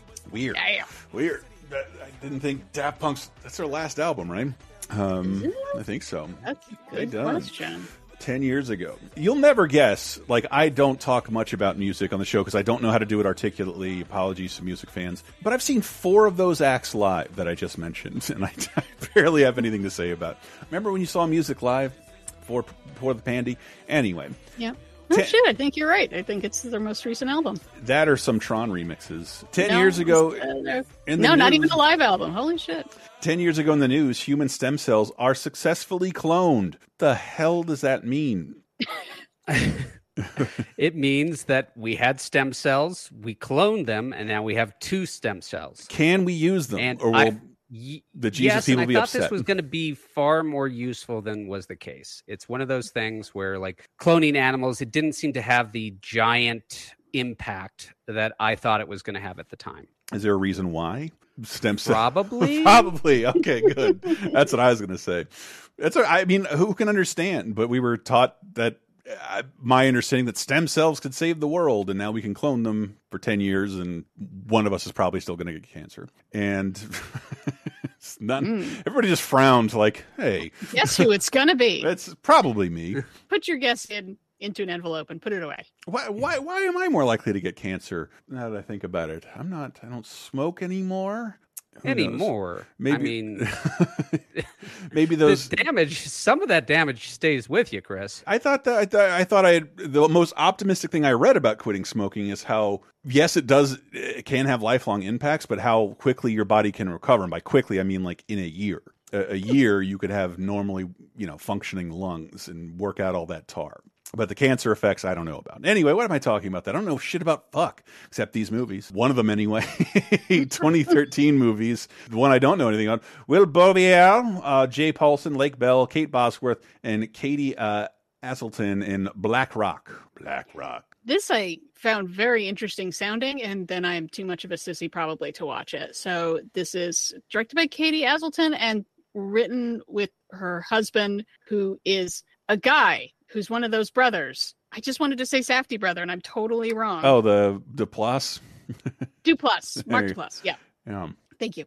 Where it's about like 3 women are reconnecting, you know, they used to be buddies and they go on this like camping trip and then some dudes show up and then things take a turn and somebody's dead and now they're fighting for their lives. Oh, this is the cute lady from The League. Got it. Yes. Yeah. But now she's in, you know, Deliverance. Yeah, I live it every day. Yeah. And the reviews are like pretty good. You know, it's a survival thriller, and survival thrillers can be really good. And then some people were complaining about like, but they did stupid stuff that was going to get them killed. And it's like, do you want to see a thriller where everyone does everything right all the time? Yeah, you got to see some. There's got to be a body count somehow. Actually, yeah, I would like to see a thriller where everything is done right and it still has problems. That's a good. That's better. Yeah. So, yeah, I mean, it sounds pretty interesting. I'm kind of a sissy and I didn't have a lot of time and I didn't get around to it and I'm sorry. Yeah, same here. Watching way too much Matrix shit. Fascinating sounding. Mamie Gummer. Am I saying that right? That can't be a real name. Mamie Gummer. That's a Meryl Streep child. She named her Mamie? Mamie and Gummer. Okay, whatever. Vanessa L. Williams, Ben Stiller, Jesse Eisenberg, Michael Urie, Haley Pfeiffer. He's way more famous than you. That's the title of the movie. That's not a judgment on my part. Yeah, another one's like, well, this concept sounds interesting, but sounds like the execution might not be there. That Haley Pfeiffer plays Haley Pfeiffer, and she like loses her boyfriend and her agent, and decides the way to revenge is to become more famous than the people that have wronged her, and so she tries to make a movie so she'll be a big star. Okay, and with like lots of cameos, and it fills her with an internal sense of warmth and goodness, because every movie I've ever seen about the quest for fame shows that it's very important and the best thing ever, right? Yeah. It also ends with the quest for fame. No downsides. No. Always ends well. Yeah, the reviews were sort of mixed on this one. I'm saying like they're trying to do a Hollywood satire, and sometimes it hits, and a lot of times it's just kind of sloppy.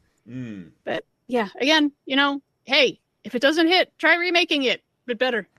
Look, remake bad movies. Well, that's not what happened here in the number one movie at the box office. But the highest grossing thing of this entire franchise, this franchise goes back 60 years. Unadjusted, but yes. Bruce Greenwood, Anton Yelchin, I miss him. Zoe Saldana, out of makeup, neither blue nor green. I can never not remark upon that because I so rarely see her neither blue nor green. I only just found out it's Saldana. Saldana.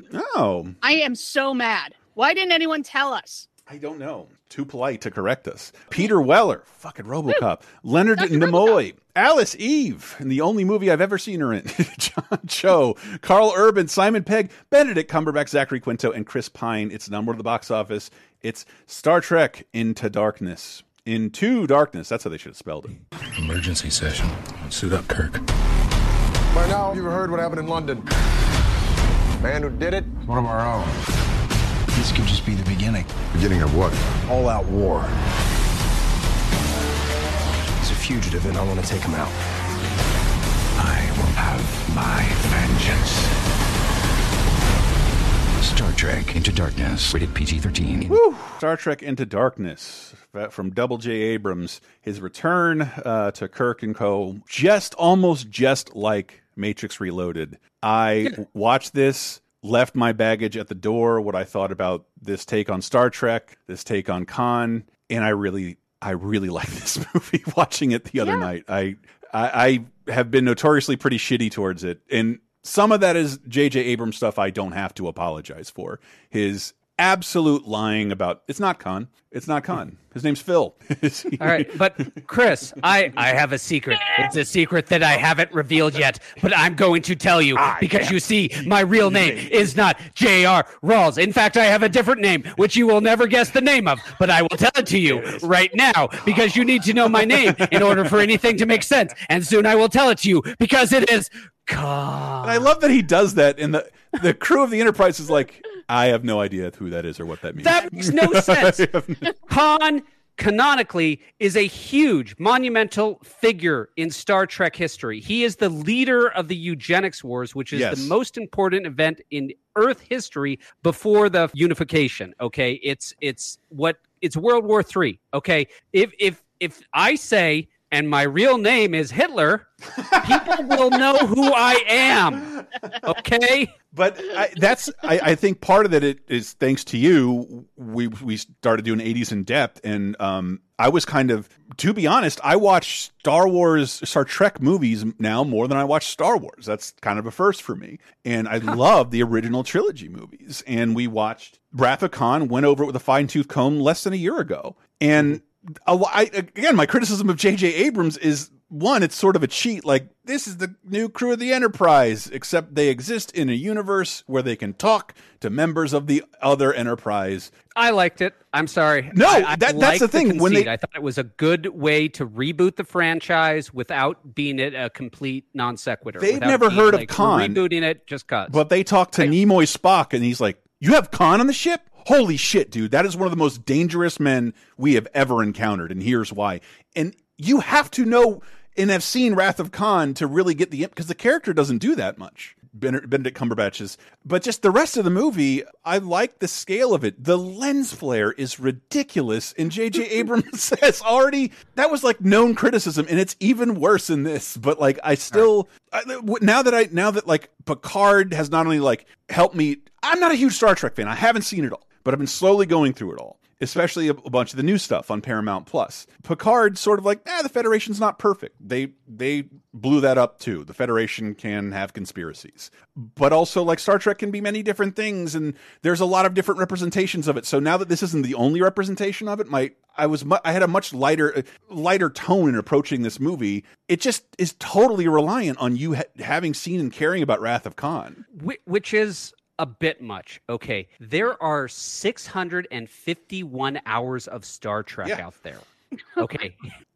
They are demanding that you've seen 2. Now, you can make the case that those are the 2 best hours out of that 651, but that's a mistake. Okay, why remake the best 2 hours in all of Star Trek history? Okay, you set yourself up on a new timeline. Great. Right. That means you can make your own rules, do your own thing, come up with whatever you want because it's a different timeline. You freed yourself from those 651 hours. You're now free, and you attach a chain to your ankle. Yeah, I would argue they're not remaking, but they are riffing heavily on. Sure. And I would have preferred, do a totally separate thing.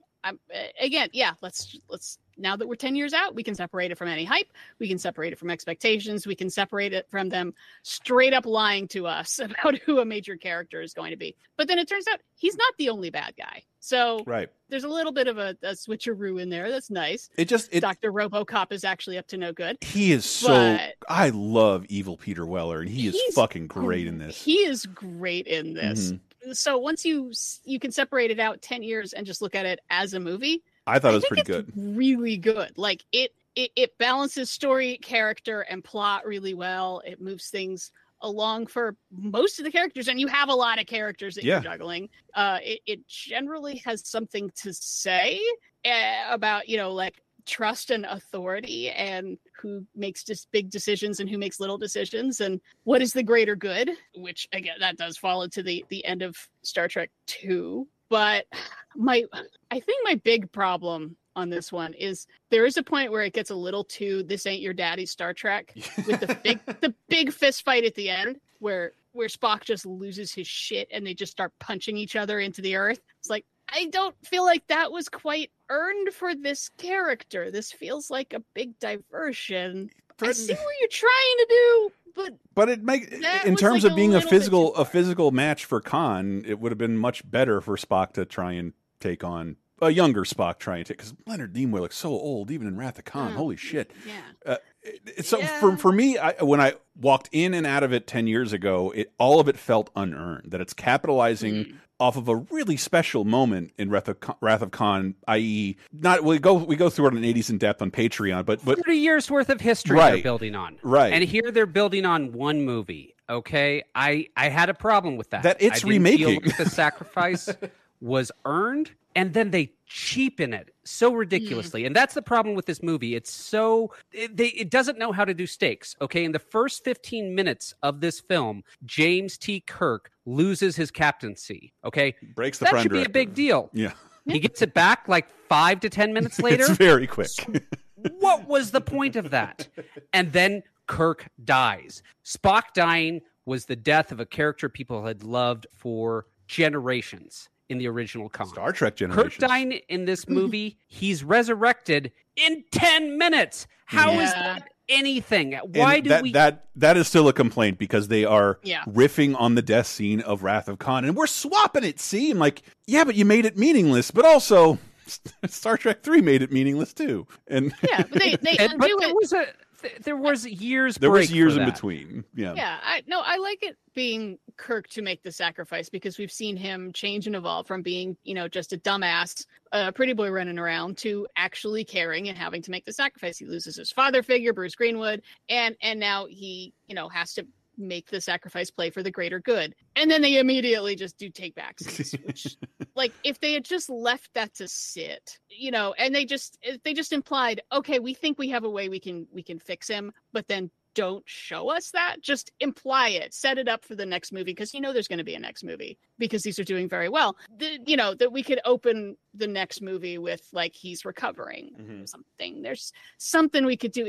The ending feels really rushed, which is such a shame because I feel like 80% of this movie is like really fun. Fuck, this is good. Really, it's fun. It's watchable. It is really well balanced and well made. I'm always interested in what's going on. There's like fun little touches and stuff. It has one of my favorite shots in all of Star Trek stuff where they're just having a conversation with Peter Weller and he's walking in an office and the camera pans along with him and there's models of all the different spaceships. Yeah. And you see the evolution of space travel from capsule to shuttle to something else to Enterprise to, and I love little details like that. And I think this is the one where they show, the mini skirts, men can wear them too. Yeah. Right on. Yeah, because they brought back the old style uniforms for the Star Trek with, women are wearing like go-go boots and mini skirts. Oh. But then they show, no, men can opt for that one too. If you want to wear a mini skirt, that's cool. And men can also not respect a woman's wishes while they're changing. That's a weird scene. Yeah. Yeah. I guess. Just as noting, because I'm thinking about my childhood or teenage years, and there was many situations where a lady has to change in front of me. Don't look. I never did, and sometimes I regret that. Kirk looked immediately. Well, and so did the that's director. Another problem I have with this film.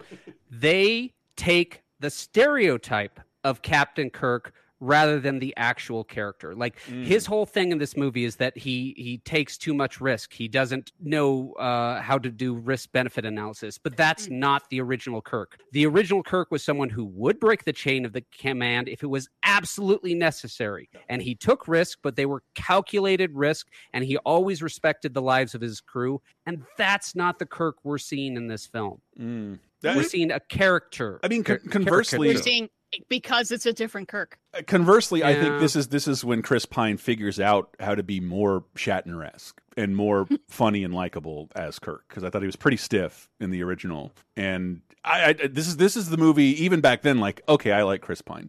I like him. I think he's great. Yeah, I thought he's doing a great job. I would love to have seen him continue as Kirk for more than what we got, for what it's worth. I have problems with this film, but I like him as an actor. It's allegedly not over, but it's bizarre to think it's about. Over. Come on. Oh yeah, sure. It's been totally. a while. But I like this movie enough to.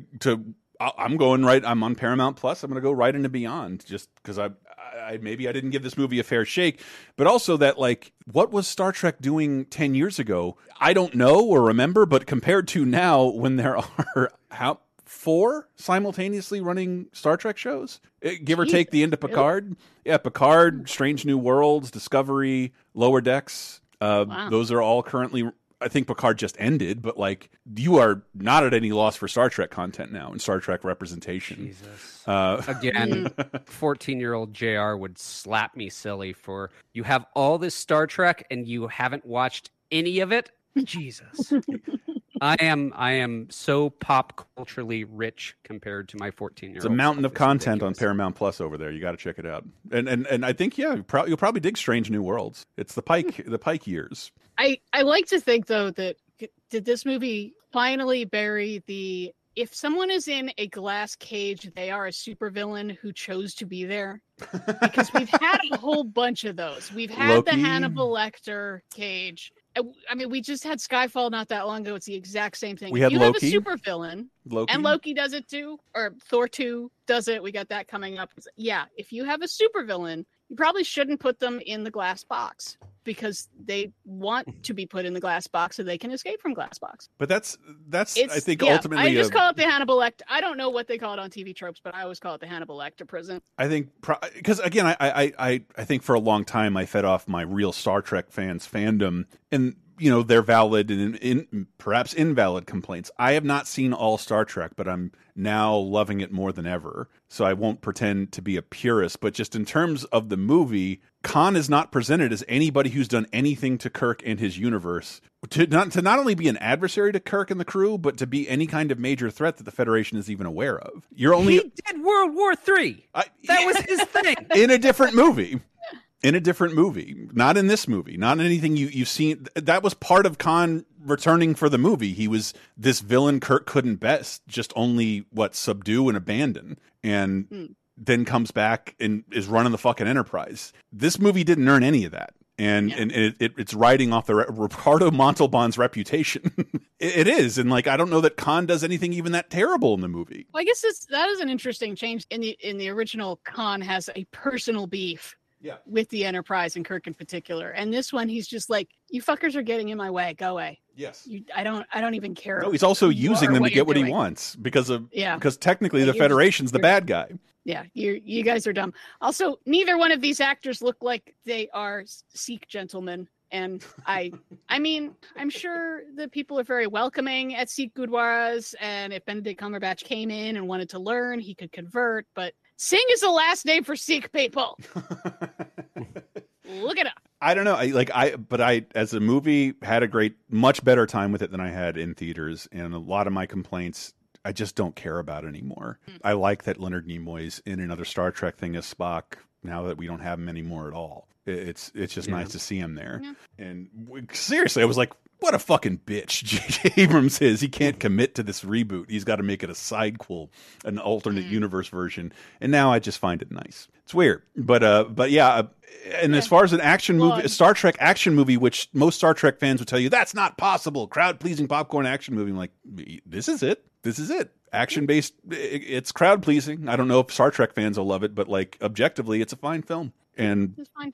Couldn't get through all of Beyond because it was late, but it made me excited to watch Beyond, which I have never done, because of how much people hated that movie. Anyway, really, a Star Trek fan, if you've been podcasting for a long time, and a young man named Brett Elston really had a distaste for these, and my opinions were just kind of his because he had more Star Trek experience. He liked the Star Treks I liked and knew much more, and he said it was wrong. So I'm like, it's wrong, and now it's just Star Trek's a lot of different things now, and I don't have to care as much. Exactly. There's different Star Treks for different tastes. Right. So, if you want this kind of Star Trek, fine. You want nonstop talking around a table Star Trek, you can find that too. Talking to Star Trek fans has led me to never watch Discovery because my Star Trek friends don't like that. And this hasn't even remotely happened in reality, but I think it should happen in reality.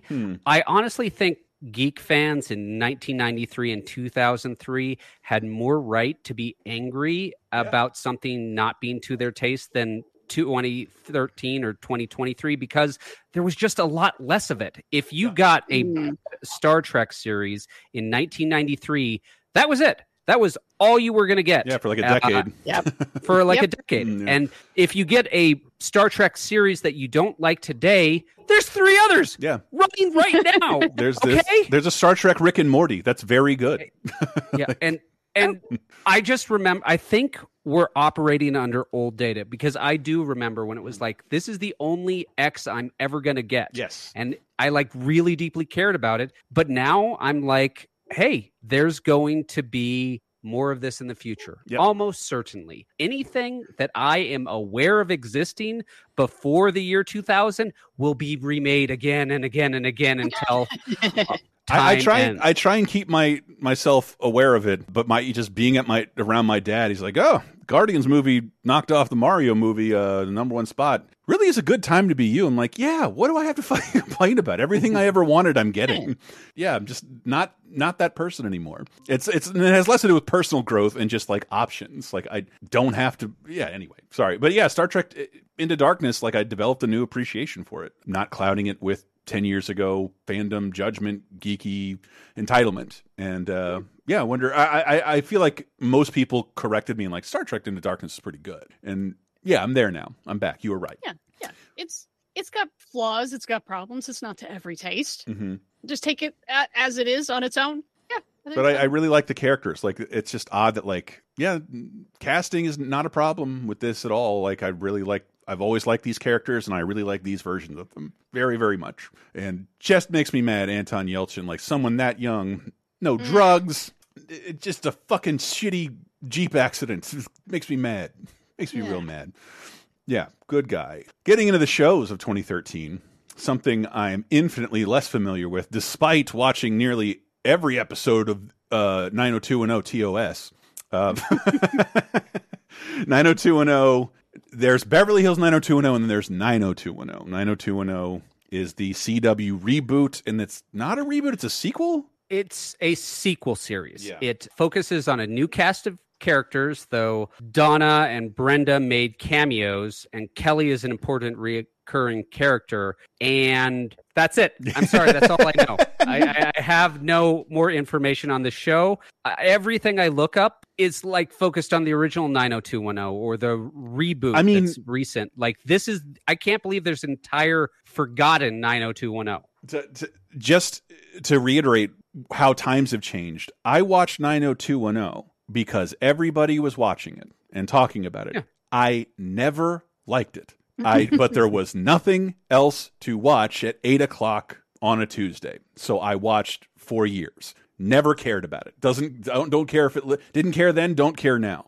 But can you imagine being like watching a show you don't care about for dozens of hours and is dead. Dozens of hours. Like that's where I was. So I'm not going to see me up in arms over anything 90210 related. Other things I'm not watching, American Idol season 12, where Candace Glover wins. Taking a shot at her more famous brother, Donald. I don't know who this is. No. No. She's a singer. She's very good. I like her. Whatever. Well, the show sure can make idols out of people like, who's that again? Candace Glover.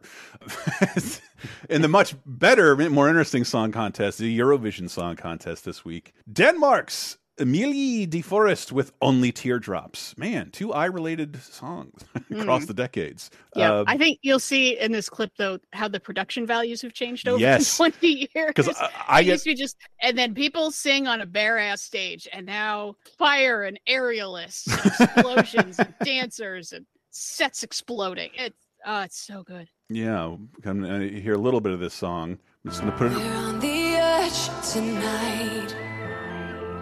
No shooting star to guide us. Oh, I love a walking drummer. Eye for an eye. Why tear each other apart? Just tell me why.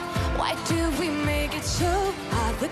It's interesting. It's 20 years after the last Eurovision song we heard, but it hasn't evolved a ton. Like, I'm saying that as a compliment. It's still kind of a classic poppy ballad that wins. That's true. I mean, this could be a Katy Perry song, and I'd be like, sure.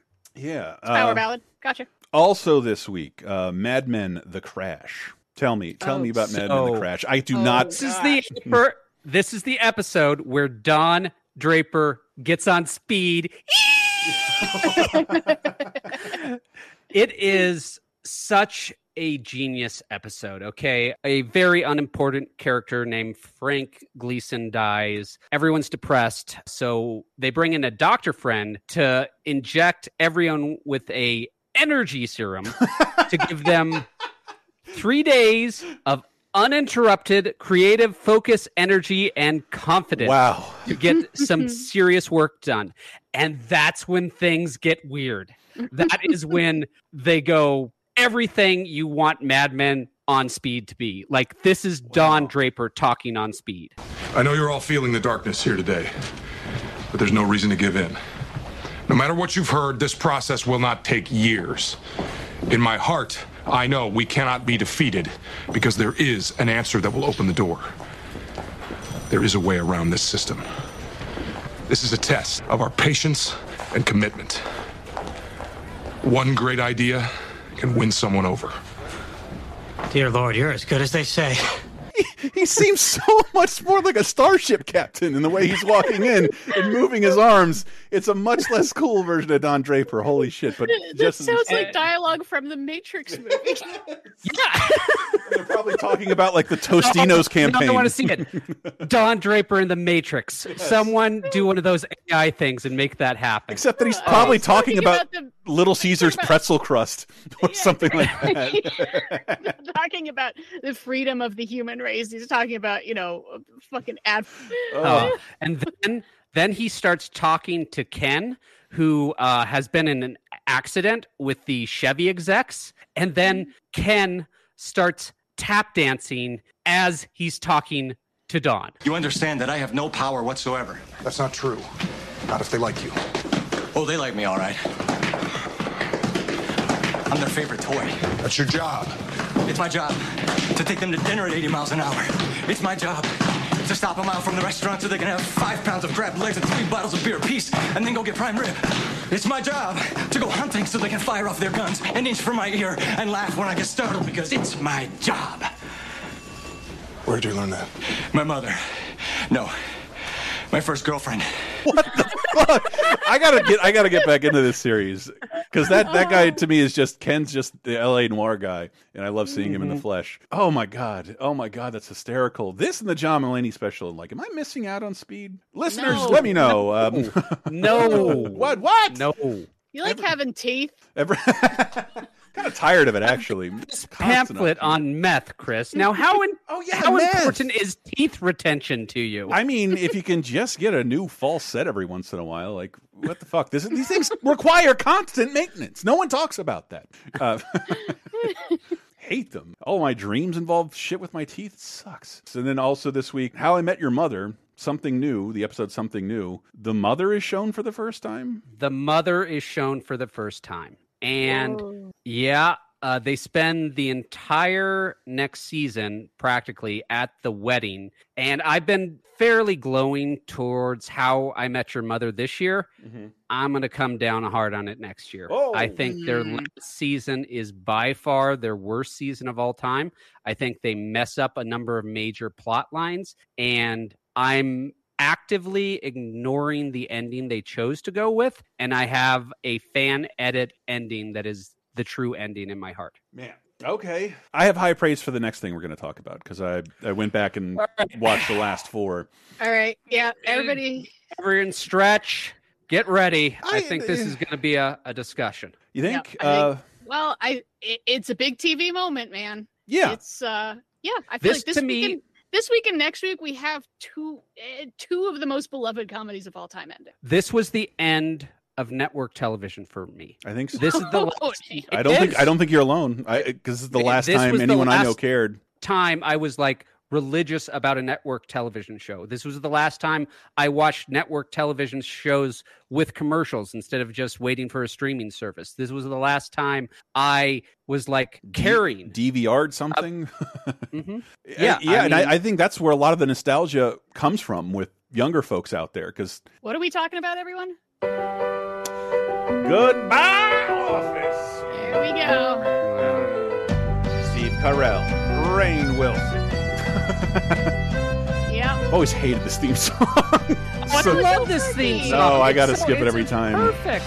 Oh, I loved it. No, I love it. At least these last couple episodes, it's just like and the show just starts.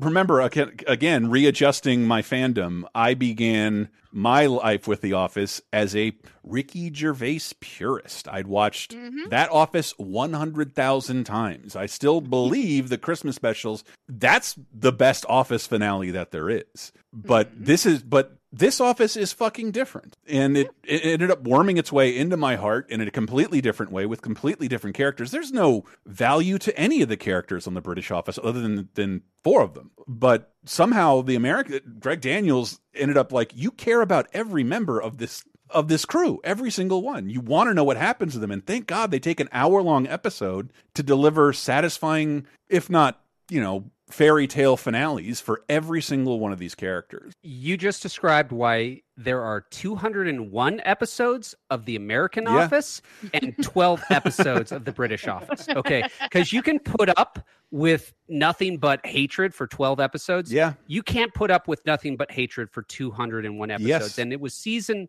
2 of The Office, which they realized that. They rebuilt if this Michael. is going to last, we need to have people like our characters. And they succeeded because, by God, I am so happy these people have a happy ending. Yeah. It made me smile that all of these characters, except for Creed, has a good future. Creed ends by being arrested, and that's perfect for him. Yeah, it seems honestly. like Maybe he'd he'll love be it. better off in jail. Yeah, all going according to plan for Creed. Yeah. Also, I don't know why I wasn't expecting it that they would end the series by dealing with it. This is a television show, and we find out it was on PBS. That's so good. Which is nice. It's going back to the original An American Family, like the very first fly on the wall reality show was a PBS show. Yeah. And just the idea of like, now that the show is out, the fact that it exists affects these people's lives. That we never saw that the whole time they were so did they just film 9 seasons of the show and then they put it out? That's it is one of the most bizarre finales in that there's a massive time jump. Yeah. I mean, for a comedy, like just to zip the last episode, I think they said 9 months in the future, and somehow these people have TV viewers have eaten up 9 years of The Office and 9 months on PBS. I'm not questioning it. I don't need to know. It gives them the perfect reason, in addition to a wedding, for them to reunite. They're actually being paid to come back and appear in a panel for this show, in the show The Office. Cool. Yep. Cool. And And I think, I don't know. I mean, everyone gets some sort of ending / new beginning. I don't know who's your favorite is. Mine's Erin's, that she meets her birth parents and It's they really are nice. so perfectly cast. That's a really touching moment. There's Ed Begley Jr. and Joan Cusack. And Joan are her Cusack. parents. Our parents. It's like, I see it. I actually see that. That makes sense. I love Ryan and Kelly. Yeah. They abandon a baby. They're still the worst fucking people. Yes. Yeah. Their happy ending is never-ending drama. Yes. Okay, that's what those two characters need, and it's perfect for them. And then every bit of their drama would have like annoying residual throwbacks on anybody standing near them, and this poor asshole is just holding an abandoned baby. It's so good. It's so good. But then the girl who always wanted the baby was like, if Ryan wants his baby back, tell him I'll be somewhere in Europe.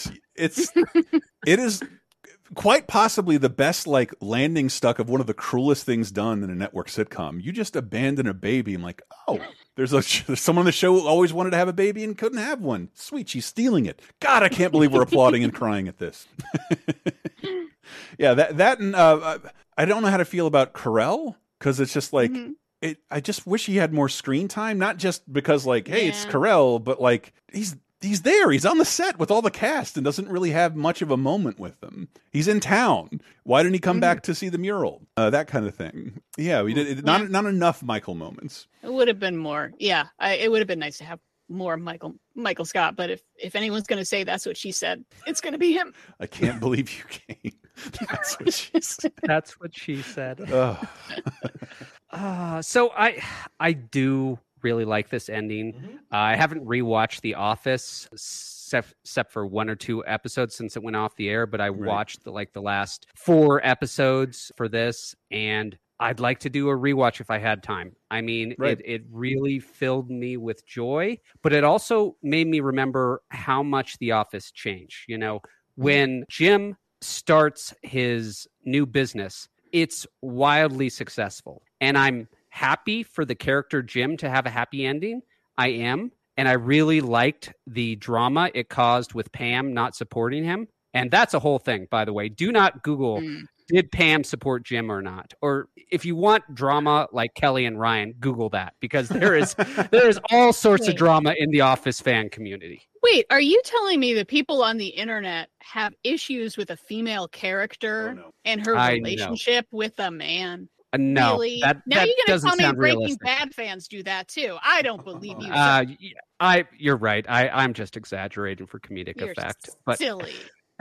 but it really reminded me, him starting the successful business, of one of my favorite earlier episodes of The Office. That's where Ryan is doing his MBA project on Dunder Mifflin, and he's talking about how it's a dying business model with no future, and it's going to go out of business soon. So how can you make as much money as you can before its inevitable doom? And the sense of being trapped in a dying industry that doesn't have a future and that never excited you in the first place, that's peak Office for me, okay? Because I started watching The Office when I had my first office job, okay? Yeah. And I can remember going up to the receptionist, and there was a new episode of The Office. We would talk about the new episode of Office. And I was like, hey, maybe we're Jim and Pam. And we were not Jim and Pam. But because I watched The Office, I kept thinking about that because it was so capturing my lived experience of, this is a job that I'm doing it for the money. I do not care about this job. And that sense, I think, dissipates by the final seasons. Yeah, I think that was the American injected heart, because that sense is very much resonant throughout the British Office. Like, this is a dumb job. No one really wants to be here doing it. And no one really feels like forming a familial bond. But because there's so fucking many episodes of The American Office, The Office, an American Workplace, full title. Really? Yeah. I never do that. The Office, an American Workplace. Yeah, is technically the title of the show. But, whatever. But it has many more episodes to focus on bonds and allow characters to step out of the stereotypes that were very much carried over from the British Office. They become so much more than that. It's kind of neat. It's a neat evolution for me, becoming someone who was not terribly interested until the casting of Rainn Wilson and Steve Carell, and then this is just not that good. But then, like you said, something in the second season, like, we're going to change the tone of this a little bit. This is made on a different shore. We do have different politics and niceties, and things are run a little different over here. It is a completely different flavor, but they both taste great. And I'm just very happy I relinquished my nerdy, my geekdom stance of not getting into this. Yeah, once you get past the first couple episodes that are just kind of lifted from the original, and they just don't quite land. Like, the pilot on this is really pretty rough. It's just like actually racist. Considering where you go. And by the time you get there and they develop the characters and give them just, it's just they take the time. They have so much time that there's just so much more depth, just because our seasons are, 22 episodes as opposed to a British series, which is like 6 or 8 or whatever they feel like, whatever. Yeah. 12 and it's 2 a specials. Miracle we got 202 episodes out of it. And I think the bigger miracle is, I go into a fucking like TJ Maxx and there's like shelves brimming with Office-based paraphernalia, socks, trivia games. It is within. First of all, it felt like longer than 10 years ago, and I rarely say that on this show. I thought it was way longer than that, but I guess because the show lasted so long. But the fandom that came up in those 10 years, I never would have expected that out of a show like The Office, despite how many people I knew, including myself, who loved it. It has the same amount of merchandise as Friends, which inarguably, I would guess, exponentially more people have seen and have had more time to see, but it's there. It's up there with like Friends merchandise I see and Seinfeld merchandise, The Office. And it seems like a bizarre premise that's going to win everybody over. But in hindsight, like, we're all kind of working a gig like this, and we all have found family members that we meet in various places like this. It's actually a very human or American experience. I feel like this might be the first show that's sort of been discovered by a new generation through streaming. Yeah, that too. And through, and it's all Comedy Central runs like all fucking day. I was going to say, JR, like in and out, my brief for a couple of years, I had streaming cable, and Comedy Central was just the South Park and Office channels. So if you didn't know what to watch, The Office is probably. I don't think I've ever done like a dedicated rewatch, but I've tuned in for Comedy Central marathons. We're going to show every Halloween episode. Like, this is perfect. Thank you. Would have been. That's how it is now, and they've added Parks and Rec to it too. So it's like my TV's just sort of on Comedy Central, and that's what I turn on to go watch something else. Watching NBC 11 years ago. I'm just gonna watch The Office. I mean, it ran for 9 seasons, so we're only a year and a half away from the 20th anniversary of The Office. So that's a long. Sweet Jesus. Yeah, that's a long time for something to percolate in pop culture. And what was really interesting to me about watching parts of the final season was they wanted more seasons. Okay. Yeah. They were trying to bring in new members of the office, and honestly, that makes perfect sense. You know, offices change people. You could have brought in a new dynamic. Every TV show has a point when they ask themselves how long we can do this. And so far, The Simpsons is the only one where the answer is forever. You know, everyone else, there comes a point when they're just like, we're done. We have nothing left to offer. I really feel like that's just logistics, because the fact that, you know, 3 of the cast members on The Simpsons play 100 characters helps a great deal, because I think probably the only reason this show isn't on the air is because people have to get paid exponentially more the longer this exists and the more money it makes. And if we really are going to enter the age of AI actors and AI voices, that may not be true for much longer. Very true. You could have young Pam and Jim if the actors license their likenesses appear not in to go off Office reboot. On a rant, but like that's why AI is so scary, and that's why the writers are striking, because the studios, having dabbled in some of that as a writer, like somebody has an idea, and then they're like, what they want is, they want a bucket they can fill every single week. I see these characters, this one's married, this guy's their friend, and I want them to be in adventures for 80 years. And I resent deeply having to figure out to hire writers to fill in those gaps from the 2 sentences. That's how studios work. They're going to love AI because they know the premises they want already. But The Office, it's like, duh, of course that's a fertile premise for character-based comedy. A bunch of people forced to be in a situation that is endless. It's not like Lost, where people die and are supposed to get off an island. No one gets out of working. Nobody gets out of working. Yeah, I'm kind of surprised by the ratings, though. It was beat by just an episode of Grey's Anatomy. Yeah. It was in a nosedive. You know, people didn't like when Steve Carell left. They didn't like a lot of Andy's character development. Honestly, I think they made a big mistake. When Steve Carell left, they should have had Dwight become the new manager, and they should have spent 2 seasons having him grow as a person, like instead of like the 5 episodes they had him grow as a person to become a good manager. He ends this show as a good manager. He is well liked by his coworkers. He does the job. He's still a goofball, and he got everything he wanted. That actually might be my favorite scene. He's like, do my coworkers like me? Well, I'm just married this one, going to this one's wedding, going to this one's party. Like, I think you could say like, wow, all right. Yeah, somehow a completely unlikable person like Dwight Schrute ended up becoming friends and family to all these people. But the show also isn't afraid to have its characters fail at their lifelong dreams. Pam never becomes a professional artist. Andy attempt to become a professional singer ends in disaster. Ryan again and again and again and again. Exactly.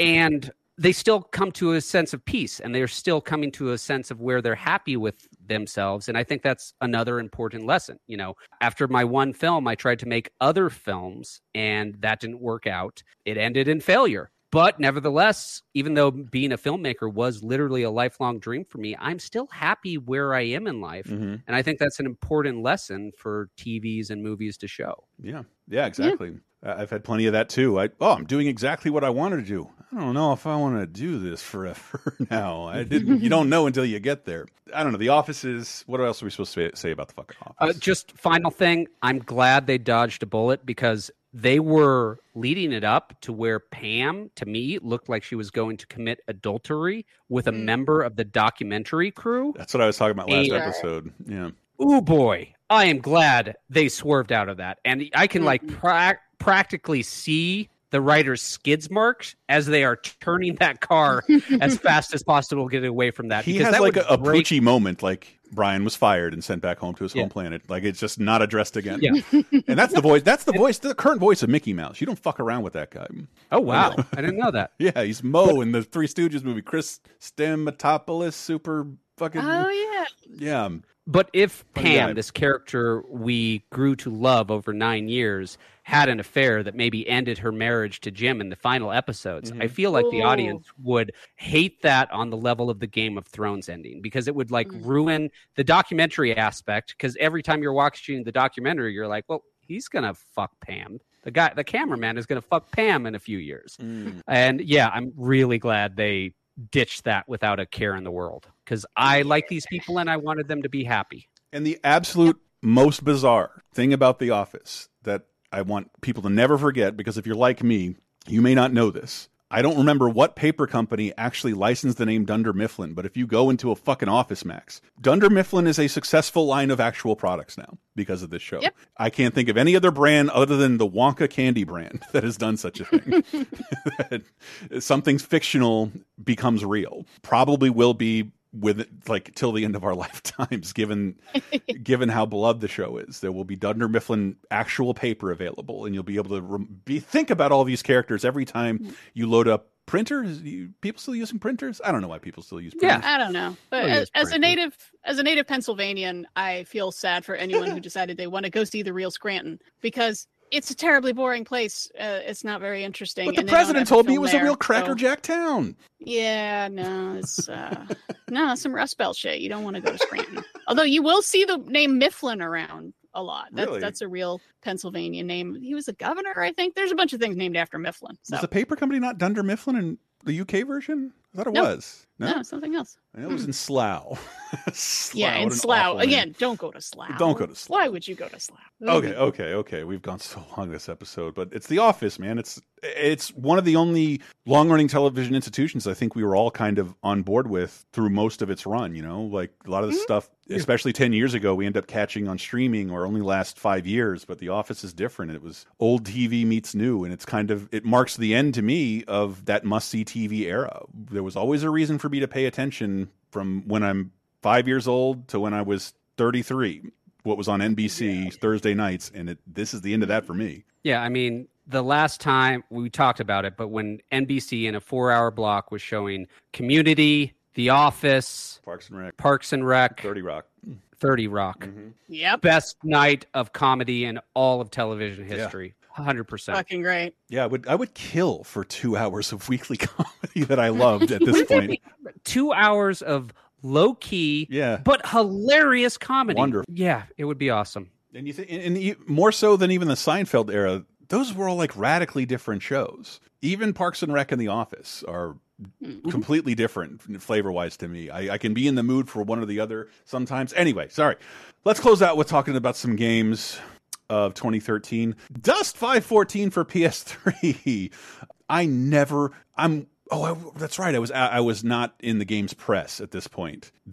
I don't even know what this looks like. It's very rare that I don't know what a game from this era looks like. But a game people might remember because it went on to, I think, is Metro Last Light the first game in the Metro series? I think it is. Maybe? I think so. Yeah, I could be wrong. No, it's Metro 2033. But it launched as a AAA title, and I think this version fixed a lot of stuff that they then implemented into the original to make the trilogy something worth playing today.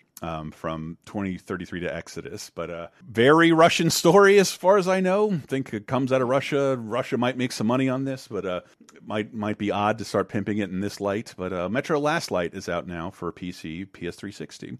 And we're going to tell you real quick who died and we'll do a little quiz you can play along with about who was born. I cannot believe I let Diana win previous week. How dare she? Get a little plugs out of the way. Patreon.com/LaserTime supports this show, Video Game Apocalypse, LaserTime, bunch of stuff. If you want to hear more about JR and I talk about Wrath of Khan, that was one of my favorite episodes that we did. Just because I was in the middle of a Star Trek original series rewatch, and that movie is so fucking good. It is so good.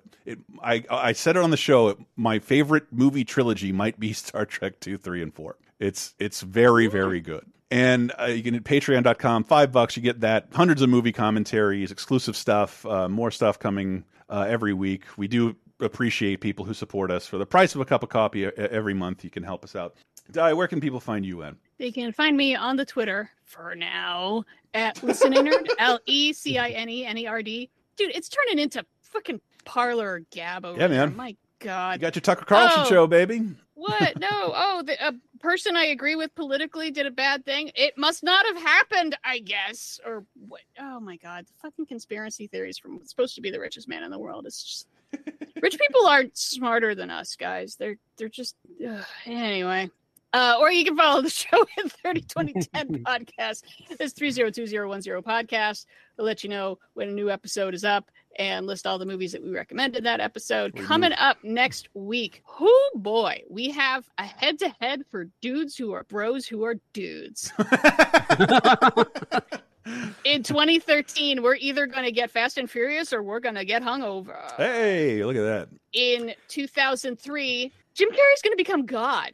Which I didn't mention because I didn't want to prolong the conversation, but I think one of the failures of The Office, it looked like for a time, the biggest star we have on the show is Ed Helms because he's in a very popular movie trilogy. Therefore, he should be the boss. No, bad idea. He doesn't work that way. Yep. And we just talk about, a beloved must-see TV NBC Thursday night comedy going out. Its final episode got about 5.5 million viewers. Next week, we talk about one that got 80 million viewers. Whoa. Yep. And there's other closings in television as well. The seniors at both West Beverly and Bayside graduate. Oh, goodness. What? Yep. Sugar Baker and Associates closes its doors. No, damn it. And the Sunnydale Hellmouth is plugged. Ooh, really? Ooh. Yeah. It's a great episode. But I do like this time in 30-2010 where you get these fucking cultural bangers of films and finales of long-beloved programs.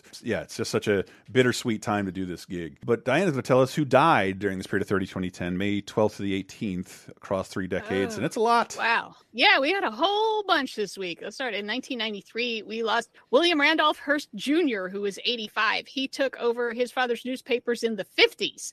And was still kicking. Really? Yep. 93.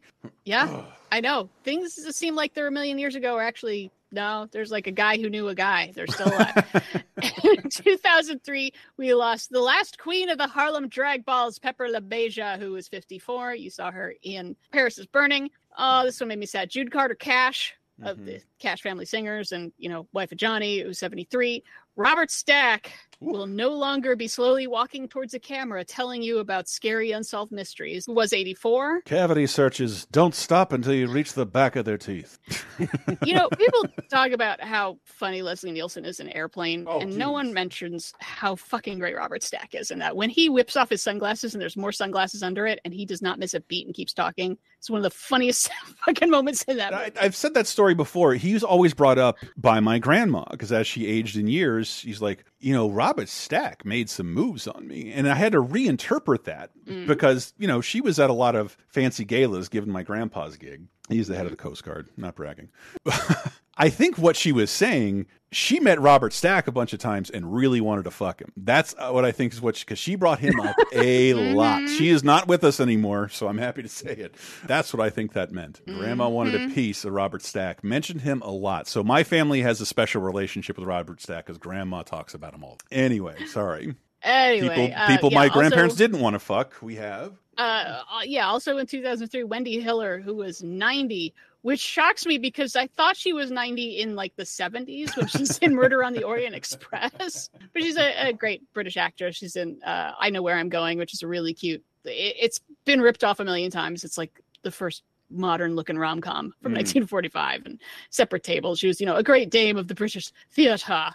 And then we're not done. In 2013, we lost, I'm going to do these in opposite order. Usually I do them youngest to oldest. Dr. Joyce Brothers, who was 85, who was, an advice columnist for Good Housekeeping and is like mostly known for just like showing up to make fun of herself in like Naked Gun movies and shit. Yes. And if you, so we did an episode of Laser Time about game show scandals. Oh. And you can find old video clips. Part of one? Yes. She was killing, and they rigged the game so she would lose, and she didn't. She swept all this like fucking sports trivia, and she is hot AF, Dr. Joyce Brothers, in this black and white footage. She is gorgeous and stomping all these men in this trivia contest they tried to rig to get her out of, and she still bested them. Nice. I'm glad I got to learn that about her, because that's what I think about when this like fucking smoke show dominating a national televised trivia contest. Killing it. Nice. Good for her. And then last but not least, we lost race car driver Dick Trickle. He was 71. What parents do that to their child? I mean, when you're Mr. and Mrs. Trickle. Rick Trickle. Sounds great. just as good. That's true. He could just be Rich Trickle. That's fun too. Yeah, I mean it's fun because his name is funny. Unfortunately, he took his own life due to chronic pain. Please don't do that. Please go get on all the drugs instead. Did he mention his name? Might have been the reason. I wouldn't want to be that. I wouldn't want to have that name in elementary school and wherever, whatever town raises a famous race car driver. Yeah. Well, that's why he probably grew up to be the toughest guy that ever lived. Yeah, exactly. It's a boy named Sue situation. Oh man, his ankles were so muscular. Kick your ass. Oh. Yep. Also, I think Tom Cruise's character in Days of Thunder is named after him. Dick Trickle. Dick Trickle. And then with the dead people out of the way, what do we got, JR? It's time for the birthday quiz. Oh, birthday is a doodly-doo, a ding-dong doodly-doodly ding-dong-doo. Turning 37. Oh, a youngster. A youngster. Born May 16, 1986 in Oak Ridge, Tennessee. I'm going to tell you the name of her most famous character that she played, confident that you will never, ever, ever have a clue of who it is. Really? Michaela Barnes. Nothing. Tom Berenger. Guaranteed. Tom Berenger. Nope. No, he was Barnes in Platoon. Oh. Yeah. This is going to be something for the youngsters, and it's going to be a show or a movie that I didn't watch. Yeah. Steven Spielberg ordered her to be fired after she compared her director Megan to Fox. Adolf Hitler. Yes, it is. Sorry, I didn't hear that. Who was it? Megan Fox. Yes. Michaela Barnes is her characters in Transformers, and no one refers to her as that. Everyone just says, Megan Fox in Transformers. Oh, that girl who bent over the car? Yeah, I remember her. Movies of hers we have talked about include This Is 40, The Dictator, Johann Hex, Jennifer's Bodies. Hex is the German version. It's a much better version. It was so much better than Johann Hex. I am Johann Hex. Come. Hey there. Yeah, I'm Johanna Hex. Yeah. Johann Hex. I'm going to fight the old West Ghost and such. I'm going to take over Montana with these old... I'm losing the accent. And then Transformers Revenge of the Fallen and Transformers 2007. And next year, we will talk about her portrayal of April O'Neil in Teenage Mutant Ninja Turtles. Not her fault, but yeah, those movies are terrible. Cannot wait for Mutant Mayhem. Oh. Yeah. I wish I liked Jennifer's Body more. There's a lot that I like about it. That's right. I like her in it, actually. She's definitely... She's pretty good. She's fun. Unreasonably beautiful lady. Yeah. It's like comedically ridiculous. If this was drawn in a comic book as an editor, I'd say dial it back. But she's a real person. Megan Fox. And for a long time, she was married to Brian Austin Green, who's on 90210. We're going to talk about next week. It's true. But a different one than we talked about this week. She's with Machine Gun Kelly walking into the Paducah Guys Arcade. What up with that? I don't know if that story's been told yet, but that did happen. Megan Fox coming into the Paducah Guys Arcade. That was hilarious. Yeah. Well, there's only one thing we could go out with. I'm sorry. I was shocked when you said that this Random Access Memories is Daft Punk's last album. I remember hearing the French National Army Band play it. Dude, in front of the president, and he's miserable. It's one of the funniest footage I've ever seen. Donald Trump scowling.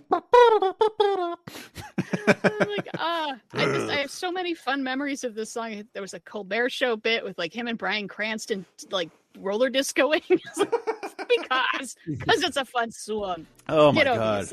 And just one of the last times, none of us in the world 10 years ago had access to any radio, but this song was coming out of Windows.